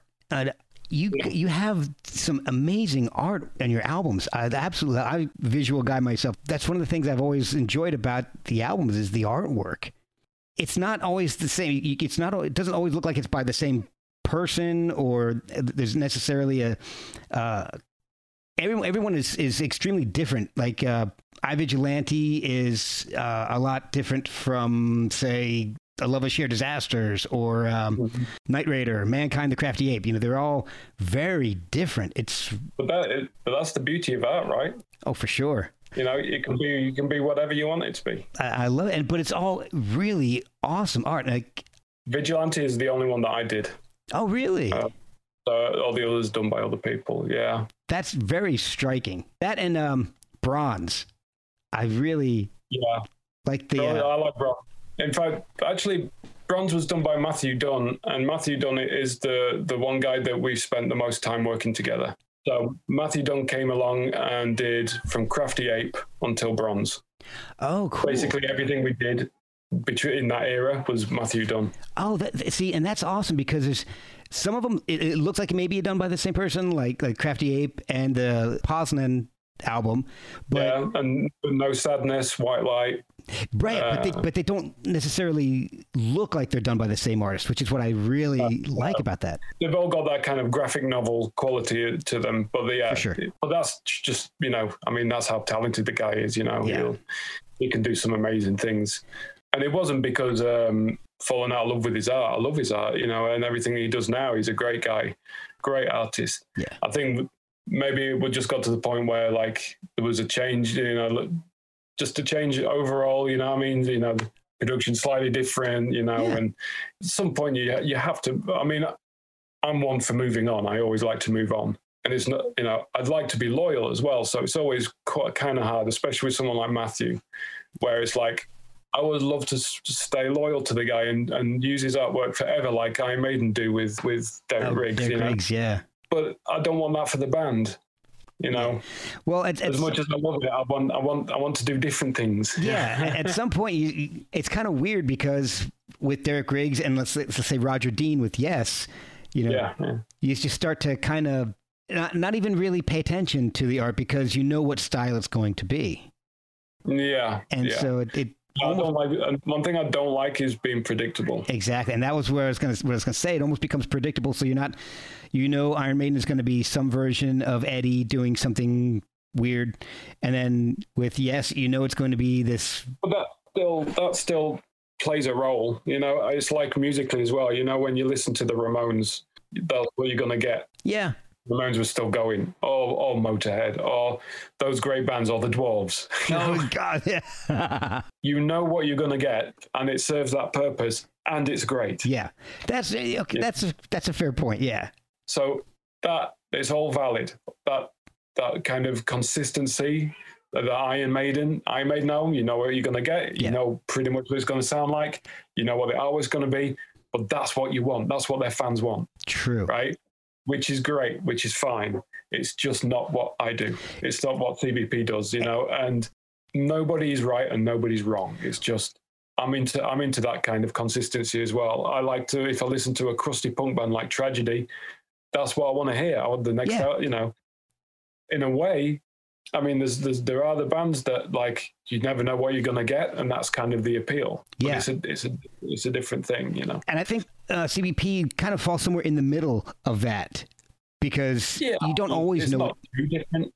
Yeah, there's a sound for Crippled Black Phoenix, but you can't always say, all right, well, there's going to be one short song, and then the album's going to end with one long epic, like an Iron Maiden album. The thing you can count on with CBP is the songs are going to be epic. Every song is going to develop, and that's one of the things I love about it, is you give the music the room to just develop on its own. I suppose, because I don't like to stick to any rules, but if I set myself any kind of limitations or rules in CBP, is that the music is in charge. The songs have to do their own thing. It's like, I'm only just trying to control it. I'm not really, without being in charge. You know, of course, it's difficult, but I try not to dictate the way it goes. So the way it sounds is just how it comes out. And if there's one thing that I'd like to achieve at the end of all of this, is a catalogue of music that's, at least it's honest. And that's all. That's all. Really, it's just. And that's what I think with the new album that we just recorded. I think that's, I mean, who knows what the next album will be? The next album might be super overproduced, 80s synthesized, you know. But this album is what I'd like to be at the moment, which is like, I don't want any trickery. I don't want any easy ways out, you know, because, like, again, I'm not saying there's any rights and wrongs, but I'm not a fan of music that's sort of contrived. So it's like you know what I mean when I say a band tunes a certain way and has a certain kind of production value, which basically it will blow you away. It will sound amazing on first listen, but then the effect is gone. Yeah, I know exactly what you're saying. Like a movie with a twist. Yeah. Once you've seen it, and that's it. The trick's gone. Yeah, you can only watch Sixth Sense once. Yeah. So there's a lot of music like that, which will sonically, it will be very impressive when you hear it, because it'll be different, or it'll be super heavy, or it'll be weird tuning or something like that. But it's a sonic trick. But I like to listen to bands that have got the songs. So as long as you've got the songs, it's great. You can do what you like. But there's a lot of music at the minute, which is like I kind of struggle listening to, where you think, oh, that sounds amazing. But it doesn't end up in your favorite albums, because it only works once or twice, and then you're kind of over it, you know? Yeah. And I think I'm probably kind of rebelling against that a little bit. Okay. You know what I mean? I try not to be trying to do anything, but if I'm doing anything, I think I'm just rebelling against the modern trend of, oh, let's make something that'll blow people away as soon as they hear it. Yeah. And I kind of don't want I'm not interested in blowing people away. I just think that it's just a quick fix. Yeah, I know what you're saying. I don't mind if people don't get it at first, because I'd rather have the longevity. I'd rather we're swimming along under the surface all this time, you know? Yeah, it's like both of us with Swans. You know, we didn't get it at first, and then when it hit, it grabbed it and held on and doesn't let go. Yeah, it's like no means no. You know, it's like they're not the easiest band to get into. But, you know, if you get into it and you like it, you love it and you treasure it, you know. I guess if I want to be anything, it's going to be like that, you know, I suppose. But that it's just a dream, you know. I can't dictate what people feel about what I do, you know. No, exactly. So just do what you want to do. Make the music the way you want to make it. You know, it's no big fucking secret. Yeah.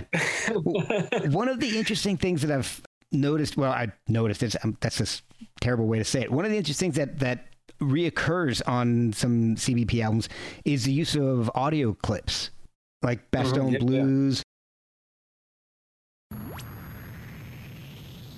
I was hid behind a big tree that was knocked down or fallen, and I could see these Germans in the woods across this big field. And I saw this young kid crawling up a ditch straight towards my tree. So I let him crawl. I didn't fire at him. But when he got up within 3 or 4 foot of me, I screamed at him to surrender. And instead of Are these clips that you have found that are influencing the song, or are you writing the song and then looking for a clip that fits with it? Or is there any process to it, or is it just happenstance? All the samples come after the fact. Okay. Wow. And that is like part of the process. So, you know, we're in the studio, and it's only when we're in the studio where the album starts to make sense to me. So it goes from a bunch of demos that sonically and thematically, they kind of belong on the same album, but I don't know how it all works yet. Okay. Then when we're recording, usually the starting and ending of songs, the dynamics of the album, because I believe in albums need dynamics as well as the songs need dynamics. Yes. The whole album needs a dynamic. So I compose it more like a film, I guess. Okay. So you just have the different scenes and the different moods and everything else. And you have the dark, and you have the comedy, and you have the horror, and you have the farce, you know? Right.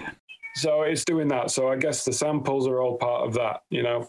Okay. And they usually come along, you know, I'll hear a part where I'll think, oh, that's a sample bit, that is.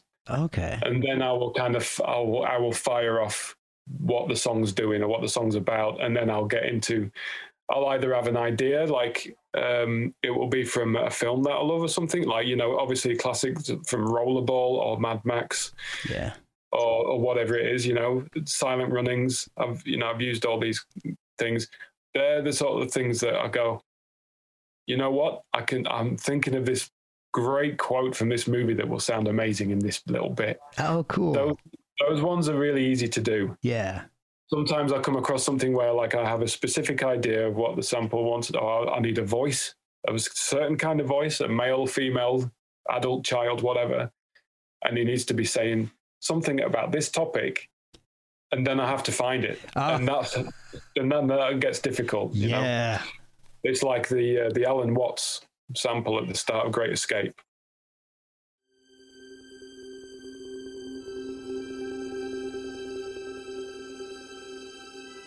Every sane society allows a certain number of people to deviate.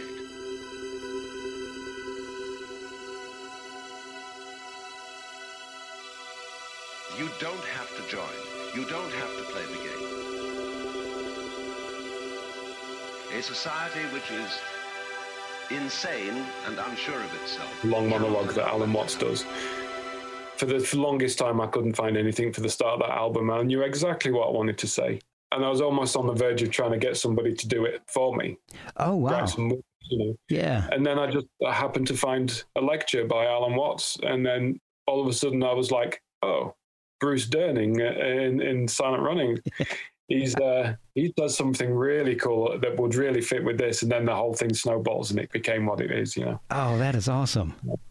But on the new album, we do have a friend who has done us a spoken word, and it's incredible. Oh, man.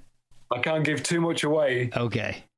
But it's very, very subversive. And it might be a little bit shocking for some people. But really? There you go. Oh, and wow. he's a very fucking cool guy, and he's such a talent. And I mean, I love him a bit. He's a freak, but in the best way. Oh, man. He's a very, very interesting guy. Oh, and man. he's an artist as well. He's an artist. He does loads of different things. Oh, all right. It's me. It's definitely me. I didn't realize I was doing it, but secret's out. You also do a couple other projects. We'd mentioned them at the beginning, you know, C'est Delan and World War.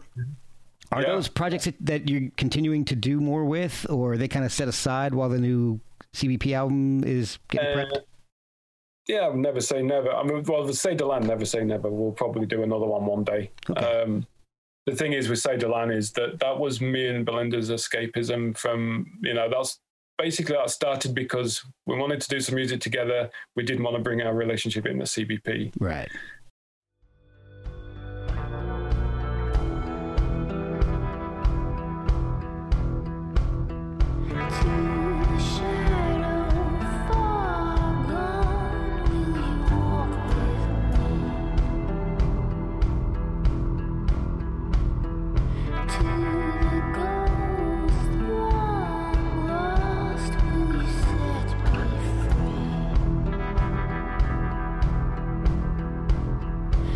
then we got over that. So now that CBP is kind of, Ceylon has been engulfed within CBP now. So that makes more sense with that little EP that you guys, that single that you had done with Echoes. Yeah, exactly. Yeah. Okay. That basically, because it's the same people, and weirdly, the World War thing, it's the same people, you know. It's, well, same people, it's me and Belinda. Yeah. But,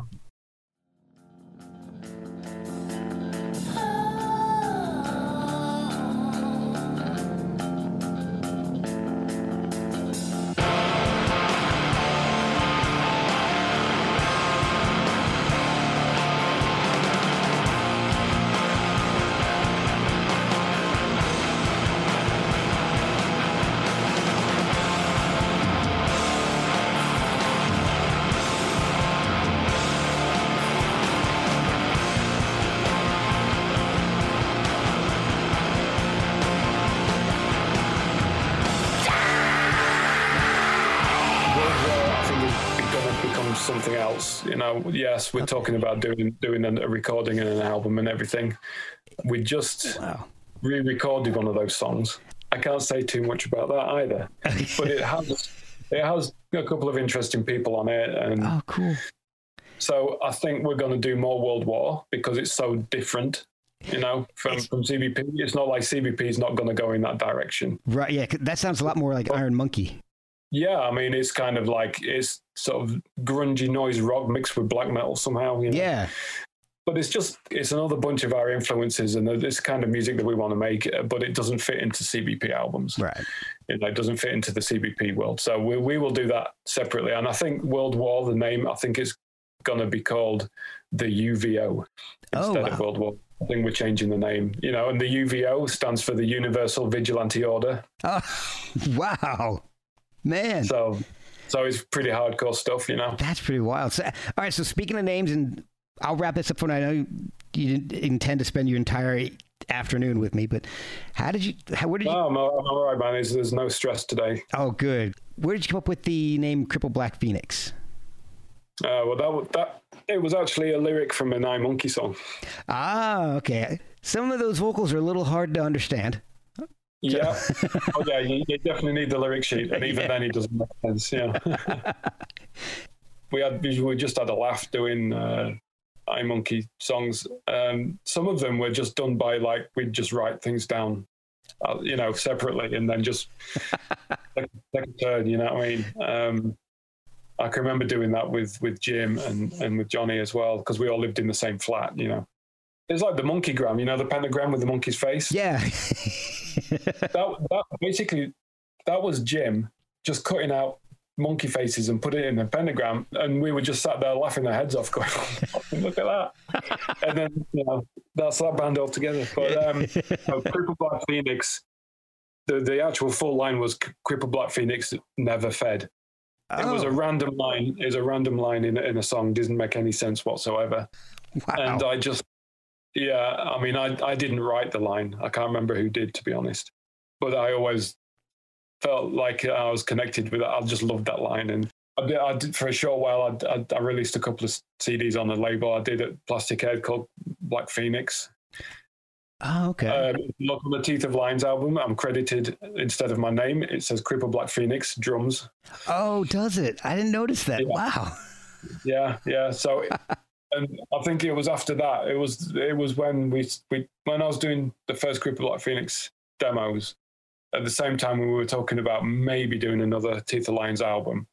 We decided not to do that, and then I basically wanted to come. I took my pseudonym from that album, so I was known as Crippled Black Phoenix for playing drums on that album. So I took that on and gave it to the band that I was going to do, you know. Wow. Oh, that's really cool. That's the story. But yeah. But the thing is with Crippled Black Phoenix, the name is like art, you know, life imitating art. The name actually makes more sense now.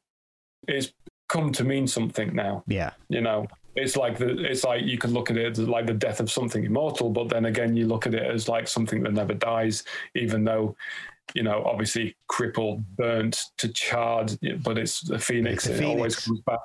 I think now with the history of the band and all the bullshit that we've been through and the near endings of the band so many times, it means so much now. Well, that and you personally, I mean, you survived a stroke, pneumonia, a 2-day coma, car accidents, friends passing, and here you still are. The music always sounds hopeful and positive. Yeah.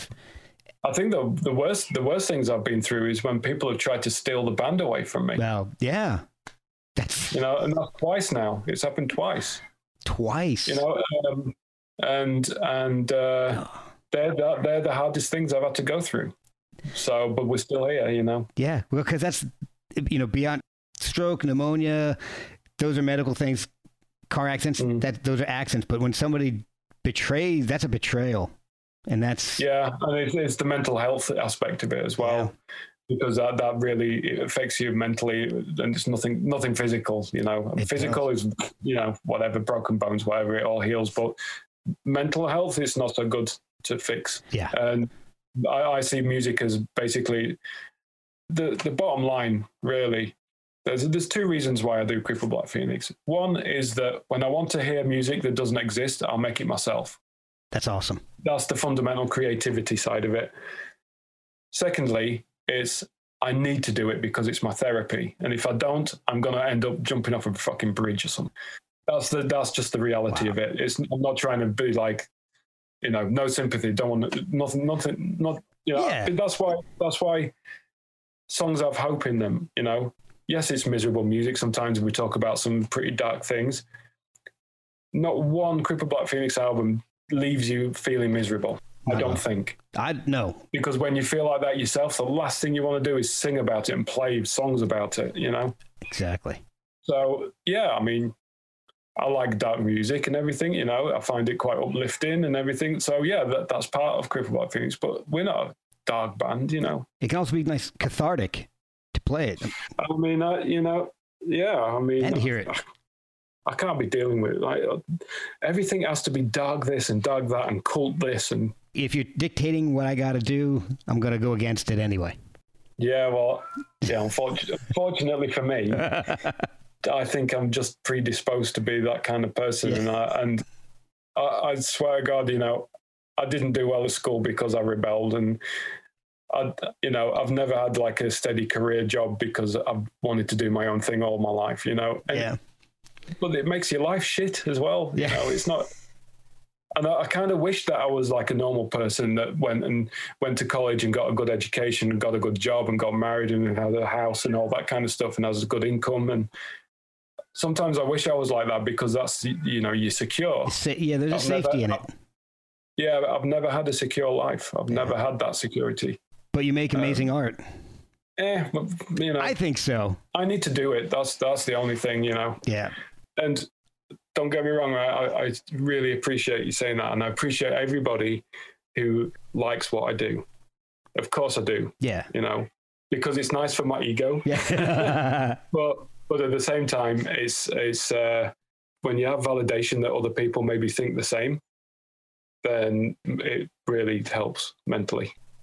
When I have guests like you on it of bands that I've been listening to for a long time, I don't know. I can't be encouraging enough to just continue making more because it means a lot to me personally and to a lot of the other fans. So, it's not condescension, or I'm not even trying to be an overly big fanboy or anything. I'm just trying to encourage the art itself. And I can't say how much that I appreciate it, and other people in my position appreciate people like you as well. Really, honestly, it's because it has to go both ways, and one can't exist without the other. Exactly. And we just got to appreciate that. The other thing is that, now, I've got to give a shout out to, there's Belinda and there's Helen and there's Andy and there's Joel. We're all sort of part of this now. And after the last kind of round of people using the band for their own gain, which was quite recently, the whole vibe is kind of changed now, Wow. So we feel so now, the whole kind of the mental game, it's still going on a little bit, but at the same time, I've never felt so secure with the band as I do now, because of that core group. the core group, yeah, and there's things that have happened amongst us behind the scenes that have made us very, very tight. And, you know, it's very hard to trust people in this business, but I trust these guys. You know, they've really kind of, it's the wrong thing to say to sort of, they've proven themselves, you know, but they've proven I don't trust people very easily nowadays, and I trust these guys. So there is something's happened there, you know. That's awesome. And I think the band, like a big corner has been turned, you know.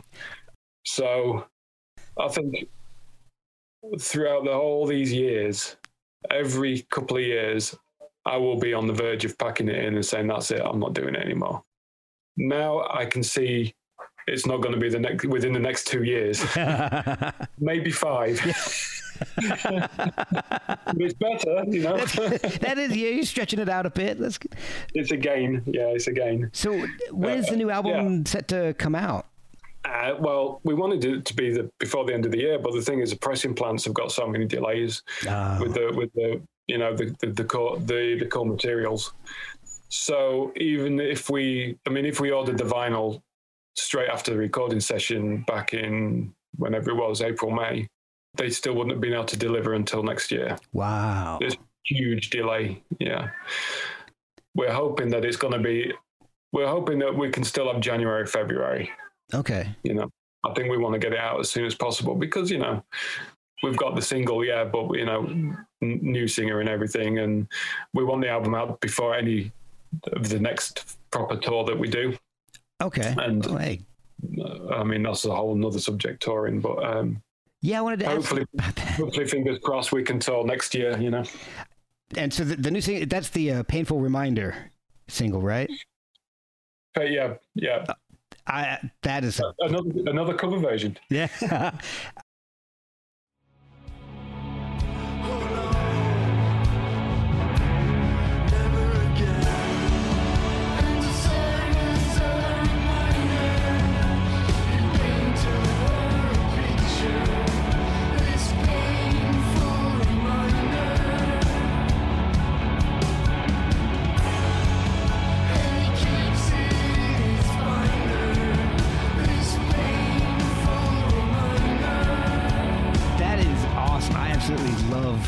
I was listening to that a bunch yesterday at work, and it's just fantastic. And I love the artwork on it too.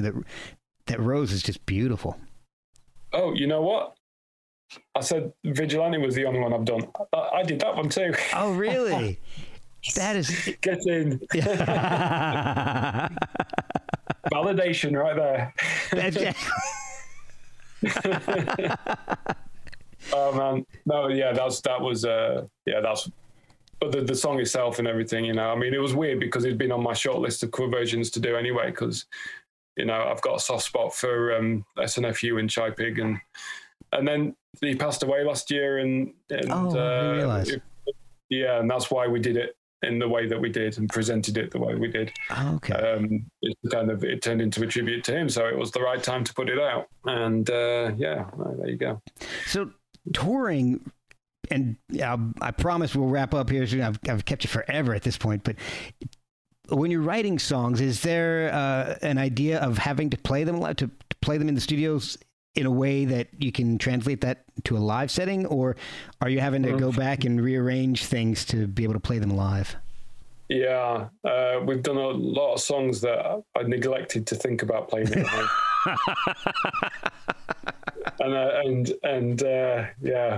to our detriment. So when we play live, I believe that we should stick to our strengths. Because as much as I'd love to play something like Bastogne Blues live, we will never do it justice, because the recorded version of it has got such a vibe, and it's got the strings, and it's so layered. We're not going to do it unless we go on tour with an orchestra. Right. We're not going to get the same vibe. That's true. You know, I'd rather leave it alone and let the listener appreciate it for what it is, you know. That makes sense. Because I'm not about to go on tour and play the greatest hits, you know. Right. So we have tried to play those kind of songs. live. We've done it a few times with things like Scared and Alone or something off. What was it?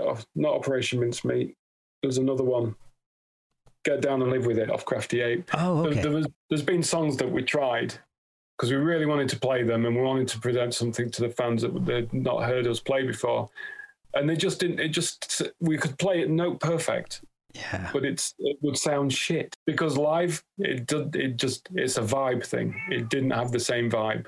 Okay. So we're a rock and roll band, and at the end of the day, and we put on rock and roll shows, and we tend to stick to the songs that work live. Yeah. Is it hard to put a set list together at this point with so much stuff, and so your songs are some of them are so long. There's hundreds of them as well now, isn't there? Yeah, exactly. Yeah, I don't know. I mean, it's hard for me because I tend to pick my favorites, which isn't everyone else's favorite. So there's a group of songs that I think we'd get lynched if we didn't play. Like we forgot who we are. Yeah. Bernd Reynolds, 444. There's probably another. People always want to hear Fantastic Justice or something like that. Yeah. But so we tend to play maybe one or two of those. I mean, We've Forgotten Who We Are. We've probably played it every single show since 2009. Oh boy. Well, I mean, it's a great track. It's one that it's definitely a standout. And that's the thing, that an album like that is just. It's hard to leave anything off. Like Of a Lifetime is one of my favorite tracks that oh yeah, you've done. The Journey cover. I love that. The way you guys did that is just amazing.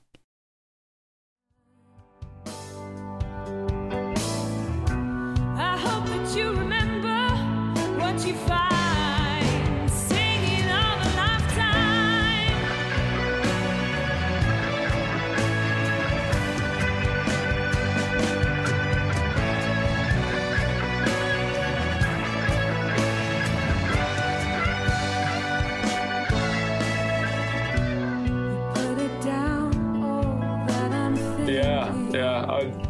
I mean, the trouble with I Vigilante is that I didn't really like the drums on it because the sound of the drums, they sound like a demo or something. It's just not basically it didn't come up to what I wanted it to be.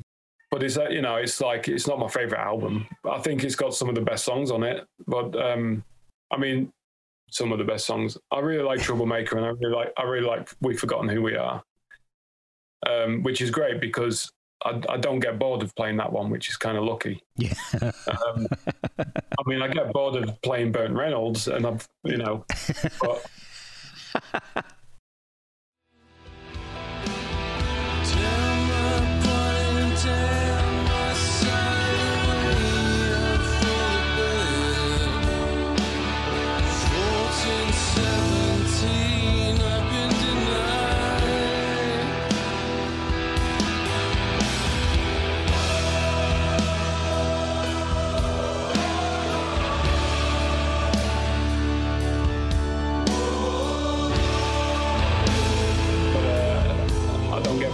Who We Are, which is why I would probably still play it. I mean, my least favorite album actually is Crafty Ape because it's produced too well. It sounds too good. Ah, wow. It's got there's no edge to it. Everything's too nice, Oh, wow, okay. So I find it really boring. It's a boring album for me. Wow.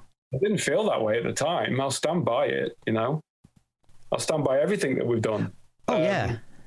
But I think that's dated. That album's dated for me, Okay. Bronze is... Vigilante doesn't date, No. That's the good thing about that album. I don't really like the production, but it's what we had to work with. But at least it doesn't date. I think my favorite probably is No Sadness or Farewell. Oh God, yeah. Because it's a weird album, but it's got some of my favorite things on it.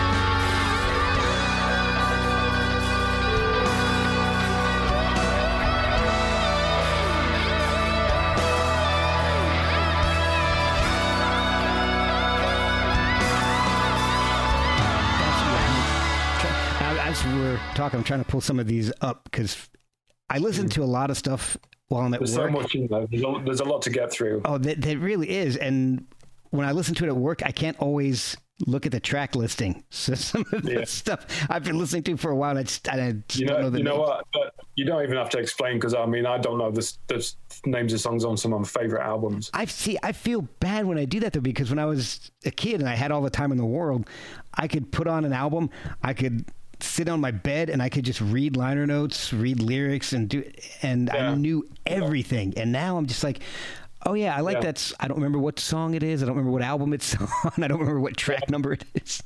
It's weird, isn't it? I think we all go through the same thing, but I wish I did. I really wish that I could remember song titles. It's just I forget. Yeah, I forget them.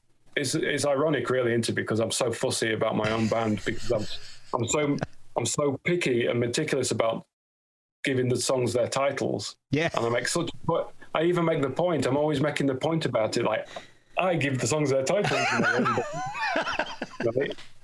And then I don't care. And then I don't care about other people's song titles. I mean, come on. I'm a fucking asshole, really. Does the new album have a title yet? Speaking of titles, it does. Am I allowed to tell you right now? I think I don't even know. I have no idea at this point. I mean. Personally, I don't care. I just don't want to piss off management or the label or anything. No, the album's called Banefyre. It's spelt BANE FYRE. Oh, cool. Right. So it's Old English. Yeah. It's an Old English spelling of the word bonfire. Oh, wow. And bonfire is the origin of bonfire. I didn't know that. Yeah. Man. That's what the album's called.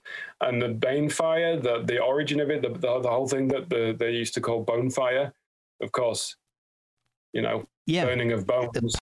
Bonefire, it basically connects with when people were burned for being different. People were persecuted for being different. It's all about being outcasts. A lot of the album is about being outcasts. If there's an Outkast cover on this album, I don't know. I may. The band Outkast. Yeah, that. Are you talking about the New York hardcore band Outkast? No, I was thinking of the Andre 3000 Outkast. I see Cripple Black Phoenix doing a cover of Hey Ya would be crazy. Yeah. Oh, maybe. Who knows? Who knows? I've got some stranger ideas in my head. Well, we did that. We did a Ricky Nelson song. I mean,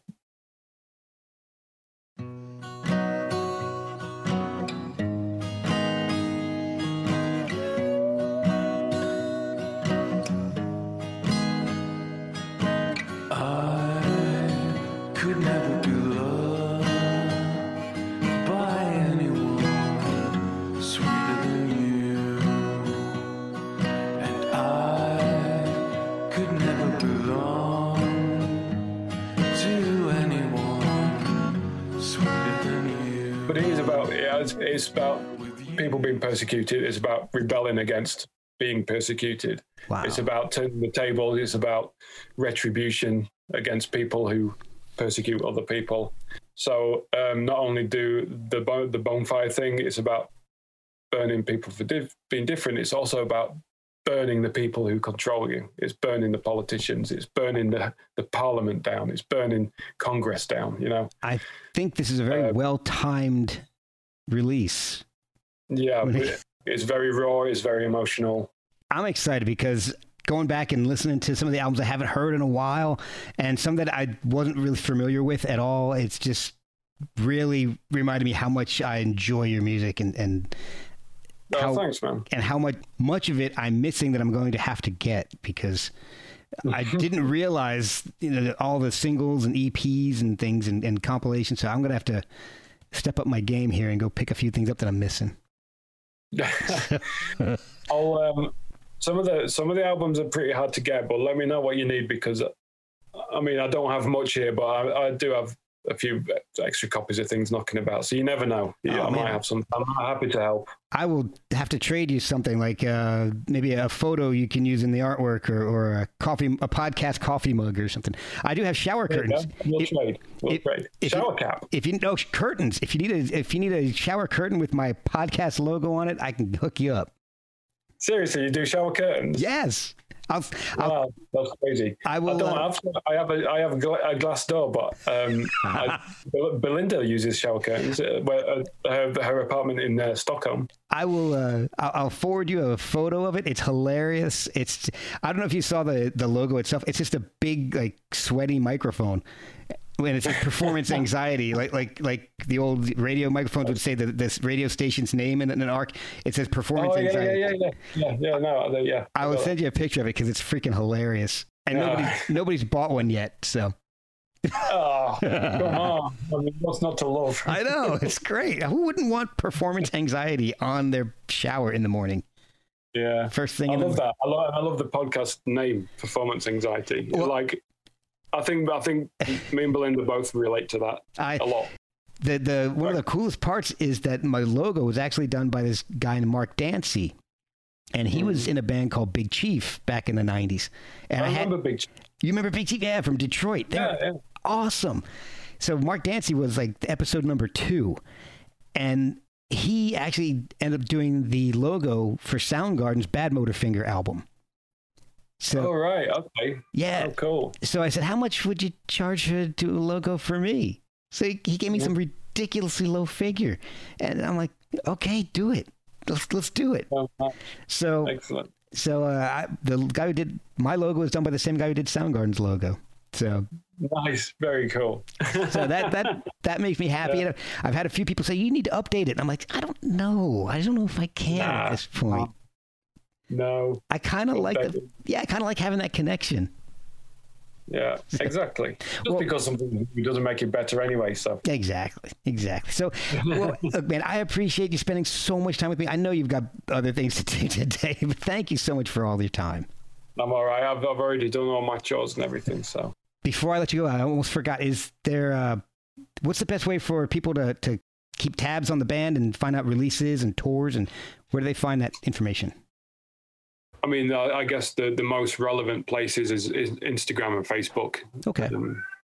I think they're the ones that probably just, because they're interactive, they're always up to date and stuff. So excellent. But yeah, so yeah, just you. I mean, it's not difficult to find the band on Facebook or Instagram. Yeah. I guess that's the right way. So awesome. Well, I thank you so much, and I appreciate your time, and it's been so much fun talking to you and getting to know you. Yeah, cool, man. Yeah, it's really enjoyable.